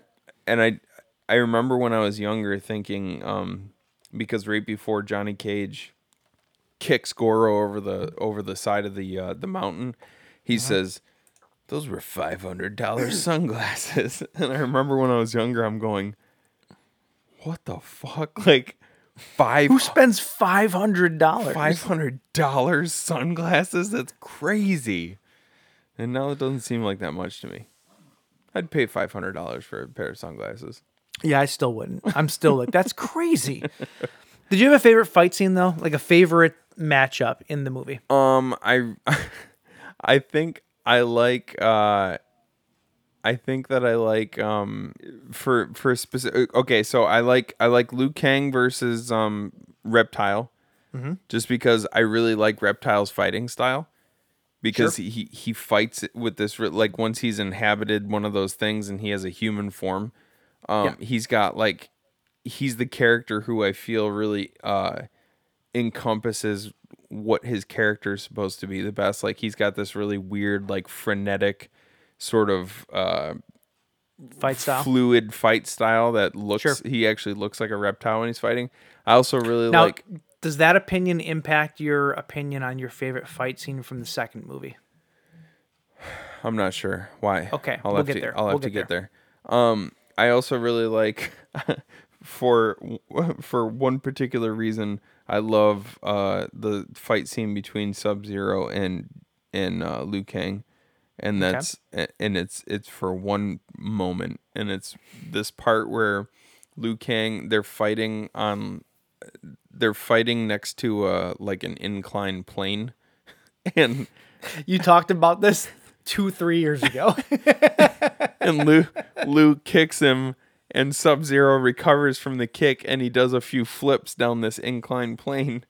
And Lou, as he's running after him, first of all, there's so many unnecessary flips in this movie. Everybody's doing flips and cartwheels when they don't need to be. That's wasting energy. But how do you think they are in their personal lives? Like, I need to go to the fridge to get some milk. Yeah, flip. he goes to run after it, and then knowing what I know now, which is Robin Shaw was originally supposed to try and imitate those same moves, like those same flips going down the ramp that Sub-Zero was doing, but he couldn't get it right. So instead, they said he just ran down the ramp yelling like a maniac, and then he jumps up in the air and he does this little punch in the air, and I'm like, what the hell was that for? That meant nothing. You didn't need to do. I loved it, and he went from Liu Kang to Liu Wang real quick. There's also a scene in the beginning of the movie where they're fighting a bunch of henchmen. And he does this completely superfluous cartwheel over a brick wall. Yes, he does. That means nothing. Like, he does it, and then nobody attacks him for a good 30 seconds. It's like you could have just walked around the wall. You didn't have to do that. I love it so much. What about you? Do you have any favorite fight scenes? Yeah, for me, my favorite fight scene is definitely Johnny Cage versus Scorpion when they're in hell. It starts off in the forest, which is the weirdest version of a forest ever, because they do like this weird mirror image of whatever the background is. But the weird thing is that it's on an angle. Yeah. So the forest looks like it splits off into a V, which is super unnatural looking. Yeah. And I don't think that was for style. I'm fairly certain that was just like the effect that they did out of necessity, because they wanted to make the forest look all encompassing. But I think it was more. I think that was just one of those forests where everything was planted in a perfect row. You think so? And then they did a wide shot, and it kind of gave like a fisheye sort of. I'm not going to argue that. Maybe that's what it was. Yeah. But they ended up going to hell, and I always thought that this version of hell was really cool. It's basically just fire and brimstone with a whole bunch of wooden scaffolding and ladders, and it just always made of like bamboo and stuff. It just looked really fucking cool to me. Yeah, it looks awesome. And the fight scene, I think, is actually one of the better fight scenes in the entire movie. Yeah. I found, actually, to be honest with you, I found most of the fight scenes in this movie to be pretty drab. Yeah, they were very awful. Slow, and they were very methodical, and like, nothing really felt like it went together. Mm-hmm. And that's the entire movie. For a martial arts action adventure movie, like I expect better, to be honest with you. But this one I thought was one of the better ones between the two guys. And let us not forget, like I said, the Army of Darkness skeleton, googly-eyed scorpion, fucking flamethrow at the end of it. Like it's horrifically terrible, but I love it. And I love that he only ever says, because in the game, Scorpion only ever says, "Get over here." Yeah. So Get down here. Yeah, they didn't feel like they needed to give him anything else other than that. Get down here. Yeah. That's your whole personality, bud. Yeah. So the movie ends with them winning the tournament, and then all of a sudden Shao Kahn comes out of the fucking heavens. They go, fuck your tournament. I'm taking over your world. And then the movie ends. Worst fucking ending ever. To a movie. Well, I mean, obviously they were setting up a sequel. Sure. Being that we have a much more what's the word I'm looking for? Better sequel. That would be terrible. Whoa. But because we have a better sequel, it helps. Now we are getting, you know what? This is gonna be a long episode. I don't care. We're getting now into Mortal Kombat Annihilation. I have points, James. Oh God. This movie is universally panned for good reason. I'm not sitting here trying to say that it's a great movie. What I'm trying to say here is that the first Mortal Kombat movie isn't great by its own merits. So I'm just saying we can agree on that. It's a neck and neck race for like 165th and 166th place. You know what I'm saying? Like it's one of those kind of races. But I have reasons. I have reasons to convince you that Annihilation is better than the first one. Okay. Okay. It's gonna be that's a tall order. We're in for a bloodbath. That's what we're in for. So Mortal Kombat Annihilation is from 1997. It was directed by a guy named John R. Leonetti, who, goddamn, has done some shit in his life. I mentioned that I thought he was more successful than Paul Anderson, but like, honest to God, kinda. He directed Annabelle, which was one of the bigger movies to come out that year. Huge movie. Off the Wannerverse, very famous. He also was the cinematographer for The Conjuring, for Insidious Chapter 2, tons of stuff. He was a cinematographer for. What else did he direct? I'm looking at my deal here. He also directed the Butterfly Wish Upon, Effect 2, which was a big movie. What's that? Wish Upon? Wish Upon was a big movie. Not big, but it was a big streaming movie. I don't even know. Got a lot of buzz. I don't know. The dude's done some shit though. You know what I'm saying? Yeah, I'd say he's probably more as far as like his. He's a cinematographer by trade. Yeah, as far as like his credits as a cinematographer and stuff, he's definitely done. Oh, he was a cinematographer on I Know Who Killed Me. The what's her name? She was a train wreck, teen star. Big gigantic assets. Lindsay Lohan. There we go. The Lindsay Lohan vehicle. That was sexist. Whatever. He's done a whole bunch of stuff though. Yeah, I don't know. He was a cinematographer on Piranha 3D. Love that movie. Point is, like, I can't believe the guy that directed Mortal Kombat Annihilation actually had a legit career after it. That's shocking to me. Why? Because that movie was universally panned. That's like saying I can't believe that the guy that directed Bad Taste went on to have a good career. Touche. Yeah. I'll give you that. Okay, so a group of martial artists have only 6 days to save the Earth from an extra-dimensional invasion. Hey, that's the same movie as the first one. Hey. Look at that. Lots of casting changes here. You have Robin Shaw, who is back as Liu Kang, plays him excellently, again, in my opinion. Let's see here. Talisa Soto, who is back as Katana. She played the same character as in the first one. Taking over the role of Raiden, you have James Remar. That's actually Robin Shaw and Talisa Soto are pretty much the only two. They are the only returning actors, right? Sort of. Okay. We'll get there. Right. Yeah, James Remar takes over as Raiden. Dexter's dad. Odd choice. If I told you earlier that few things in this world offend me as much as Christopher Lambert playing Raiden, switching it up to James Remar is probably one of the more offensive things. When I was younger, dude, when I went to see this movie, and I had already I had already seen Mortal Kombat. I loved it. I thought it was the best movie in the entire world. I thought Christopher Lambert was so good as Raiden because I was a kid and I was stupid because kids are stupid. And that's fair. I went to see this movie and all of a sudden they showed James Remar as he Raiden. opens the movie too. It's the first voice you hear. And I was like, who is this asshole? This was my first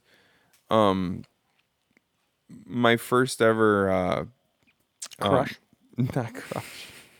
My first exposure to James Remar ever. See, he was not mine. This is bullshit. He was not mine. I had seen The Warriors before I had seen this movie. You had not. I had. So I was very well aware of who James Remar was. Maybe not by name, but I knew him by face. You had not seen. Yes, I had. I saw The Warriors. I saw The Warriors a long time ago. I don't. It was one of the. My brother was super into The Warriors, so I watched it a ton when I was way younger. So I knew who James Remar was, maybe not by name, but I knew the face. Yeah, okay. So when I was a kid, when I saw this, it was like, oh, cool, it's that guy, right? Like, even though I didn't recognize how poorly he was at this character at the time, because he's awful. Oh, he's terrible. But I like him because it's him. Does that make sense? Yeah. I can appreciate it. I also like, now that I am older and I love James Remar for, like the other things that I know him in. I watch this and I love him as Raiden because it's James Remar. Sure. He's still absolute shit. Sure.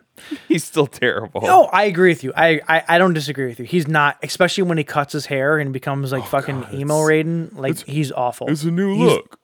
His whole attitude changes.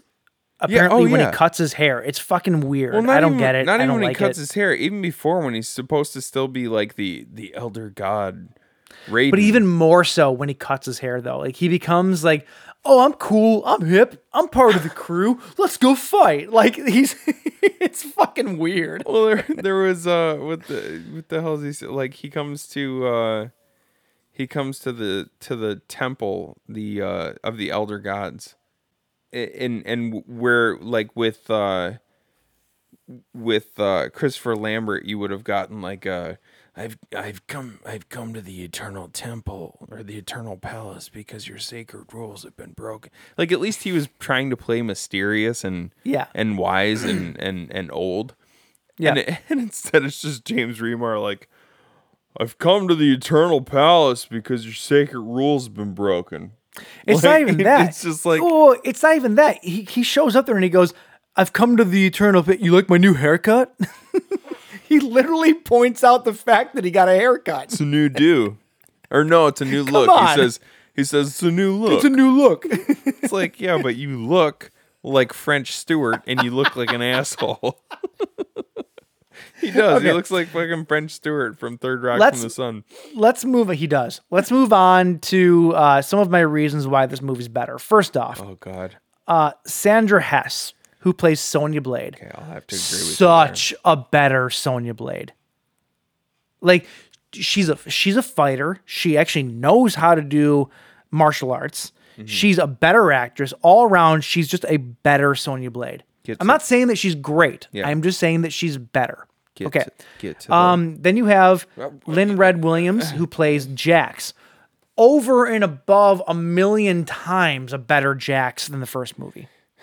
You only saw Jax for 30 seconds in the first movie. My point, though, is that Jax was one of the main characters, and they shut him out of the first movie for I don't know why, what reason. Because they knew that they were creating they knew that they were... No, they didn't. They didn't fucking know shit, dude. Yes, they did. I don't believe they knew shit. Even with that ending from the first movie, I don't buy it. The end of the first movie set it up for a sequel. Yes, it did. I still don't buy it. I think that was a hopeful thing, but not that they had any real plan. I just don't buy it. My point is, though, is that those two characters are inherently better in this movie than they were in the first movie. Can we agree?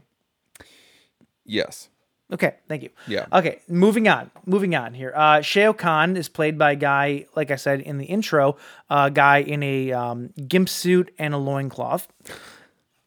Not very, he's not very mean looking, in all fairness. Shao Like Kahn? He kind of just looks like a ball of dough. It was shaped into shapes. You talking about Brian Thompson? Yeah, I don't know. Dude. He's a dude.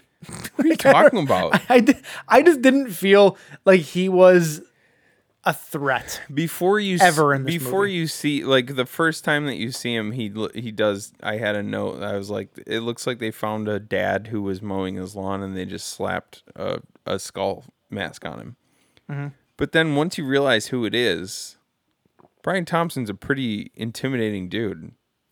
I mean, he is. He's a big dude with big muscles, and he's got, I don't know exactly what's going on with his face. Perhaps it's his acting prowess that leaves a lot to be desired. And because like all of his scenes and all of his dialogue is so cheesy and bad, it brings his entire character down.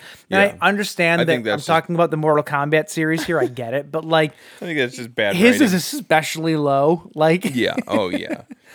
All right, reason number 3 that this movie is better than the first movie. Wait, I don't think that you... Okay, all right, okay. No, I'm going through it. The cast of characters. It's. I'm not saying that the characters are better or worse. It's just a more fun movie because there's so many other characters from the entire series from 2 to 3. No. The games 2 to 3. No. Yes, it just is. Because you throw more characters in does not make it better. Because Makes it because fun. the characters It makes it fun. Because you're not. I'm not talking about fun. You said a better movie. But in my brain, something that is more fun though makes it better. Like I'm not saying that it is executed better. I'm saying that the ideas are better, and I can get behind that more. Like I love Nightwolf in this. I love Melina in this. I love Mintaro and all the crazy characters. Like this is I like the idea that he's in the movie. Like the first movie felt sterile to me in terms of characters. But that's it. This movie felt rich in characters. Oh God, I couldn't disagree more. Like I'm not saying the characters were good. I just it's just feel like like the idea of it. I just feel like that. No, I love the idea of throwing more characters. Like when we get to 2021, tons of characters, and I loved it. But they were also awesome characters with, good acting and not necessarily good character development, but fair. I'll give you that. But just the characters in this movie, they weren't good. Like Motaro first of all, he looked like a 70s porn star. Oh which yeah, was 100%. Four-legged porn star. That guy had business. Trust me. Shiva, her death scene cracked me up so much. Death by blurred teeth. No, Shiva. God damn it, that was Shiva. Fuck. What are you talking about? I'm talking about the what's her name? Oh, Sindel. Yeah, Sindel. No, I'm talking about Shiva. Like she comes in, she acts like a badass for 2 seconds, and then gets a cage dropped on her, and she's dead. Yeah, I like the idea of adding more characters, because when let's be fair, when you're talking about Mortal Kombat, like when you're playing the game, what's one of the best parts of the game is you look up at that screen, and there's character select screen. 36 characters to choose from, and you're like, yes, this is awesome. But that doesn't mean that putting 36 characters into a movie makes it a better movie. I think that it makes, again, it's a more fun movie. Like I feel like this movie just kind of let its guard down and just kind of went for it. And I can appreciate that. Like I watched this movie's not, I'm not saying this movie's like a great movie. I'm not saying that. Change your argument then. It's not a better movie. It's not a better movie. It's not. No, in my opinion though, it is better. I had more fun with it. Okay, because the movie's more fun, just like last week, you guys argued with me. I said that The Conjuring 2 was a more entertaining movie, but it didn't make it a better movie. The Conjuring 1 was a better movie, but The Conjuring 2 was more entertaining. The difference is, though, is that I think that in this case, I think that Annihilation is the better movie because it's more entertaining. No. The first movie for me was fine, but the second movie has my vote all day long. That's crazy. It's crazy talk. I'm just saying, it is what it is. That's fine. You're allowed to have your opinion. It's just crazy. It's just so much more over the top, and you know me, that's my kind of cup of tea, though. I like crazy, over the top, crazy ass movies. What? That doesn't make it a better movie, though. To me, it does. Okay. I remember talking about opinion here. You know, yeah, I might try to convince you all I want, but we're talking about opinion here. Your opinion is wrong. It is dog shit. Okay. But yeah, there's tons of new characters, tons of whatever. The dialogue in this movie, let's be honest, was written by a 5-year-old. It's pretty fucking terrible. Yep. Which makes me laugh at it even more, which makes me enjoy it even more. I don't know. Like, I don't know. I watch this movie and I just enjoy it. I just have fun with it. Like, maybe I don't know. Maybe it's because I'm so jaded by the first movie because, like, it was supposed to be good and it really wasn't. So, like, the second movie just couldn't let me down, you know? Like, maybe that's what it is. I don't know. I don't know what the actual answer is behind it, but I just love it. And I will forever fight for Annihilation. the opening scene of the movie, right? It's sort of like it's like a half flashback, half like continuation of the first movie. Yeah. The green screen is so incredibly bad throughout this. Atrocious. I have a theory about it. Your theory is wrong. I don't think this was a part of the original movie. I think that this was added on quickly before the release of the movie, and there was no time to put any sort of money or real effects work behind it.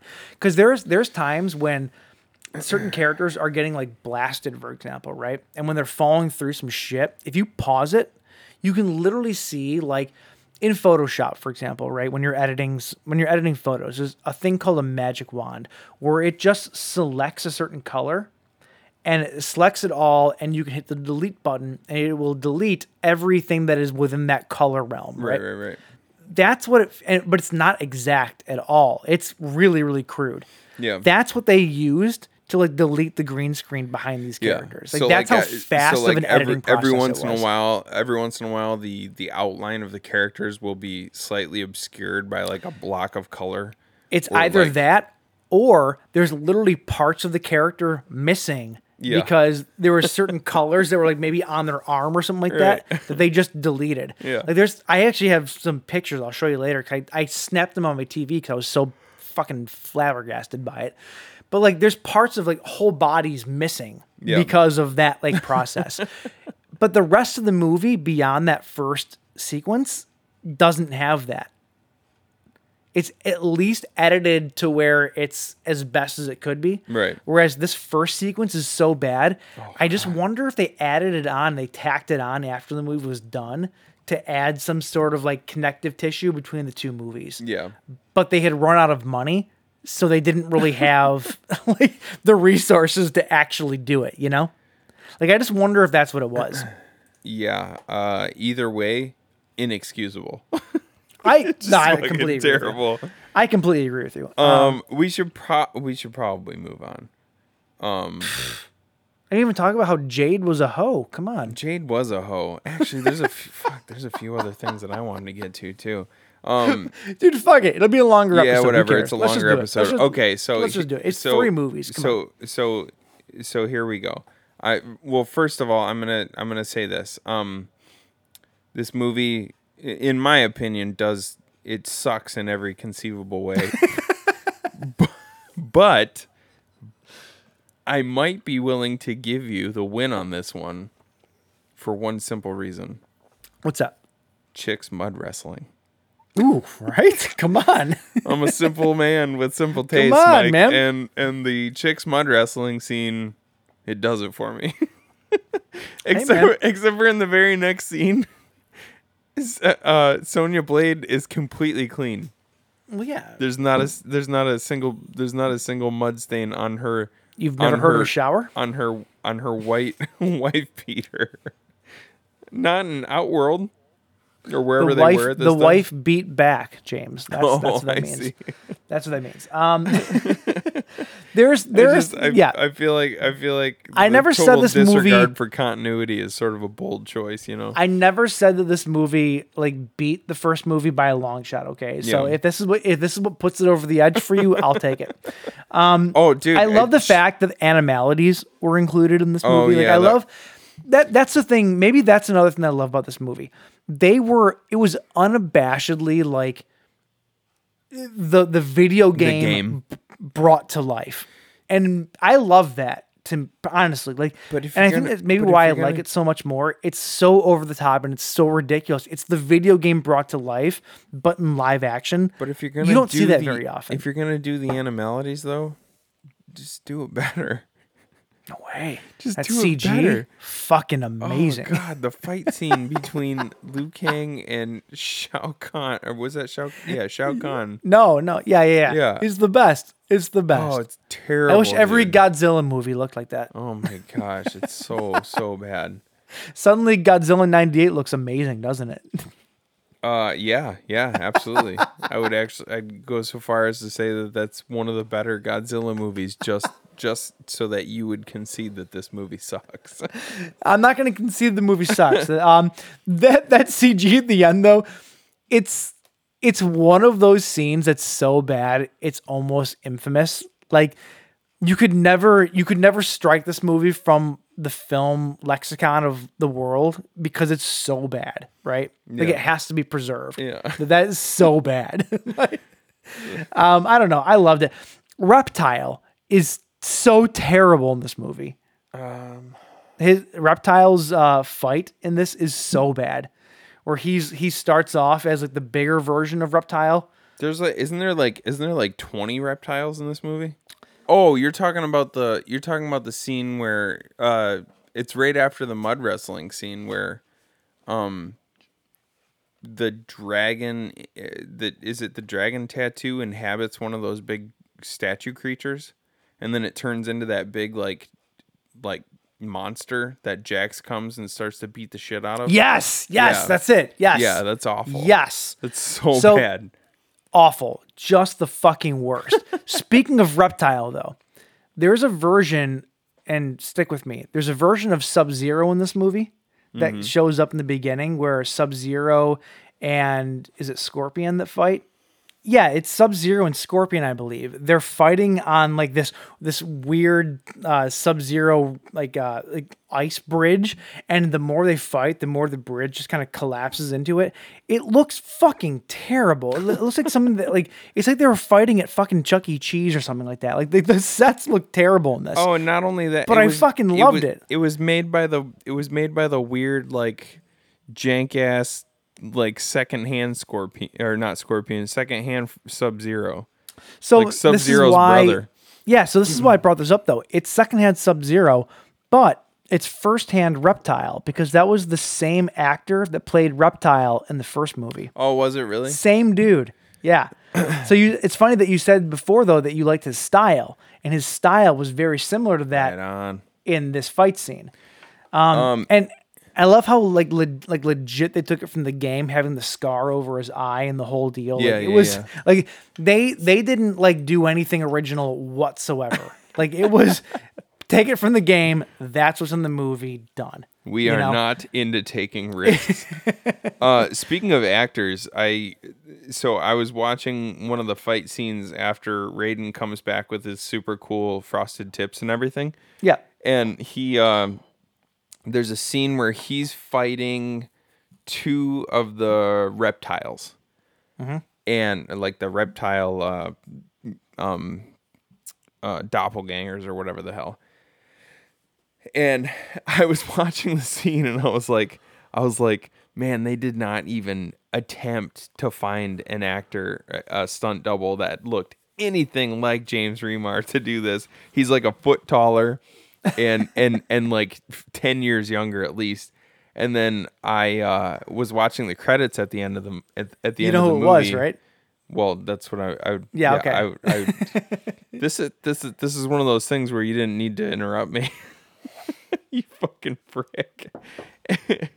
At least I didn't give it away. Do you want? Would you like to say it since No. you already started? No. It was Ray Park. Who? Ray Park. Did you know this, Mike? Did you know this? I actually didn't know that until I looked it up today. I was going through probably the same shit you were. In all fairness, I didn't know that. Did you know who it was? No, who? No, did you? Who? Oh, cool. Okay. You're really hate good you at so much. You're really good at ruining my things. Okay, fine. Speaking of stunt doubles. Wait, who- just in case anybody doesn't know who Ray Park is Darth Maul. Yeah. Actually, it's funny. He is Darth Maul. That's probably what everyone knows him by. I know him more as Toad from the first X-Men movie. Oh yeah. I don't know why that's his first role that pops into my head all the time. I know But he's why. Toad. I know why. I always think of him as Toad from the X-Men movie. You love that fucking tongue, don't you? No, it's because he looks like Wes Borland in that movie. He does. You're right. He does. Like I actually look when X-Men first came out, I looked up the casting to make sure that wasn't Wes Borland because I thought because it'd be great casting. Because Wes Borland's a weirdo, like it. you know. Yeah, I'm into it. So here's the thing, though. Speaking of weird stunt doubles, Robin Shaw's stunt double. Did you know who it was? Who was that? Did you know? No, who was it? I don't know. I actually don't. Just wanted to be an asshole like you for a minute. See what it felt like. Good luck. It takes a lot of training to become this kind of an asshole. So Robin Shaw had a stunt double, though, that was mostly in his fight scene with Baraka, which, let's be honest, they really shit the bed with Baraka. He looked terrible. Baraka is such a cool character, and they had such a cool opportunity to make a really awesome character in the movie, and they fucking there was shit the bed. Nothing redeeming, even in an ironic way, about Baraka. No. He just looked terrible. Just awful. All of his multiple ways, right? But because Robin Shaw was filming other scenes while this scene was being filmed, they had his stunt double do a lot of the takes and a lot of the stuff that you see. Yeah. That stunt double is none other than Tony Jaa. Really? Yes. Nice. Right? That's this is why I love this movie so much. You know how much I love Tony Jaa. I do, yes. And I didn't actually know that until very recently, so I guess it just works out. But that's cool. That actually was probably pretty back when he was in Unknown. Oh, complete unknown. Yeah. Tony Jaa was also a stunt double in some Jackie Chan movies and some other stuff. So he made the rounds as a stunt guy, like a 1 in a million stunt guy that was just on sets, and worked his way up. But Tony Jaa apparently in Mortal Kombat Annihilation. That's rad. Ironically enough, would go ahead to work with the director of the original Mortal Kombat in the new Monster Hunter. It's a fucking weird. It's a weird world. And then if you wanna tie movies that we were talking about, this is something that I didn't know until today when I finished this movie, and I don't even think I would have caught this had I not watched the entire credits roll. But we were talking, and actually, now that I know that it was, now that I realize it was John Leonetti who directed this film, who went on to do stuff like Annabelle, which is in the Wannaverse. Joseph Bashara did a track for this movie. Oh, did he really? Yeah. Oh, there's a track in this movie called "Death Is the Only Way," and Joseph Bashara composed that track. I had no idea. That's actually pretty cool. Which is pretty cool. It's just like Hollywood's a fucking tangled web, dude. It's really cool. Before we move on, I have two more things I want to add to this. First off, the soundtrack to this movie and the first movie, in all fairness, are fucking baller as all hell. Bro. They're so good. Well, you know why, right? KMFDM. And The Immortals. Buckethead. Oh, and Buckethead. You're right. Fucking Buckethead. So bro. we had said back in episode 39, I proclaimed very, very strongly that KMFDM did the original theme song to Mortal Kombat. Not true. It was the Immortals.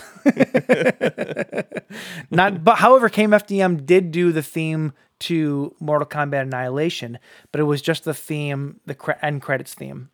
You know what I read earlier? That this is going back to the original Mortal Kombat. The soundtrack for the original Mortal Kombat went platinum in 2 weeks. Yeah. It's crazy. Pretty crazy. Yeah. And like Sony and one other big record label turned them down because they wanted to, because the people who made Mortal Kombat, they wanted it to be an EDM record. Which it pretty much was. No, it was. So Sony and I can't remember who the hell else it was. There was another big record company, and they're like, no, we need like popular artists on there. They wanted like fucking Janet Jackson and somebody else. And they're like, no, we're going to release this as an EDM record because that's what Mortal Kombat is. That's just the way it's going to be. So TVT, a relatively unknown record label at the time, picked up the soundtrack, and it went platinum in 2 weeks. It's the record label that made such bands like Seven Dust famous. Yeah. Just putting that out there. Is it really TVT? Yeah, wow. They were their first Seven Dust record label. That's right. My other last point that I wanted to make, because I'm trying to convince you of this. Okay. Would you agree that the fight sequences in Mortal Kombat Annihilation were better than in Mortal Kombat? Because I would make that argument. They were way more entertaining. They were faster paced. They were choreographed better. There were a few that I will say, not all of them. Well, none of them in the first movie were good. Let's just be honest. They weren't. They were all slow. You already agreed with me on this. They were all slow. There were they a couple all that were very decent, weird. but yeah, they were all very like blocked out. You could tell they were blocked out. The second movie was way better. The second movie did have there was like I said, the Liu Kang versus Reptile in the first movie. That was pretty good. But a lot of them felt really blocked out. Yes, I will agree with you that a lot of the fight scenes in this movie were better.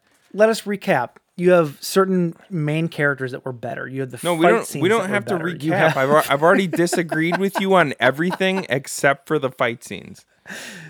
No, you've agreed with me that Sonya Blade was better, that Jax was better. Now the fight scenes are better. I didn't say Sonya Blade was better. Yes, you did. Yes, you literally agreed with me. Did I say? I don't think I said she was better. I don't think I said that she was better. You did. Listen, no one who wants to admit this.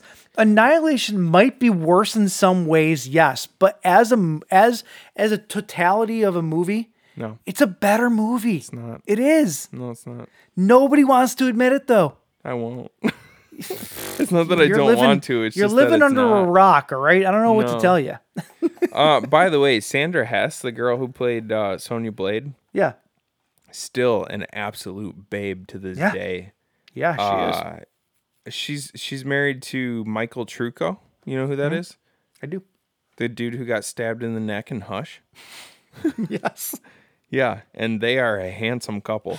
Is she handsome too? She's changed a lot. They are a handsome couple. No, I looked them up on Instagram, and that's just a good looking couple. They're just a delight. They are. That's just a good looking couple. The years have been kind to both of them, and God bless. All right, James. That leaves us with one more movie, and I think there's only one thing left to do with it. Oh, actually, we decided that we're going to finish him next week because we're coming up on a 2.5 hour episode already, and Mike and I decided that we're probably going to talk about this movie for longer than we rightfully should, which would probably put us at like it would probably put us at like a 3-hour episode. So yeah, we realized we have a lot more to say about this than we thought. So and we didn't follow our own rules that we decided that we were going to stick by at the beginning of this episode, which is like, maybe talk about the first 2 movies for 20 minutes or so a piece. Just like Shang Tsung, we don't follow the rules, bitch. Follow those rules. We cheat, baby. And we don't even care. We don't feel bad about it. So we're going to stretch this one into 2 episodes. And also, you know what? Mike's going camping next week, full disclosure, which means he might not have a lot of time to watch movies. So we're gonna wait. We're gonna do Mortal Kombat 2021 next week. Maybe even get Vito involved if he feels like it. We'll see. And, no promises. And we'll have a long conversation about the new Mortal Kombat because I think it's worth it. It's got a lot going on. So we can just really, really nerd out about it, And you can explain to Vito how you now accept that Mortal Kombat Annihilation is better than the first one. Just keep pushing it. If you keep, that's persistence is the key. If you keep pushing it, maybe eventually I will agree with you. That's why your mom likes me. That's true. That's true. You really wore her down. All right. So, yeah, we're going to wrap it up.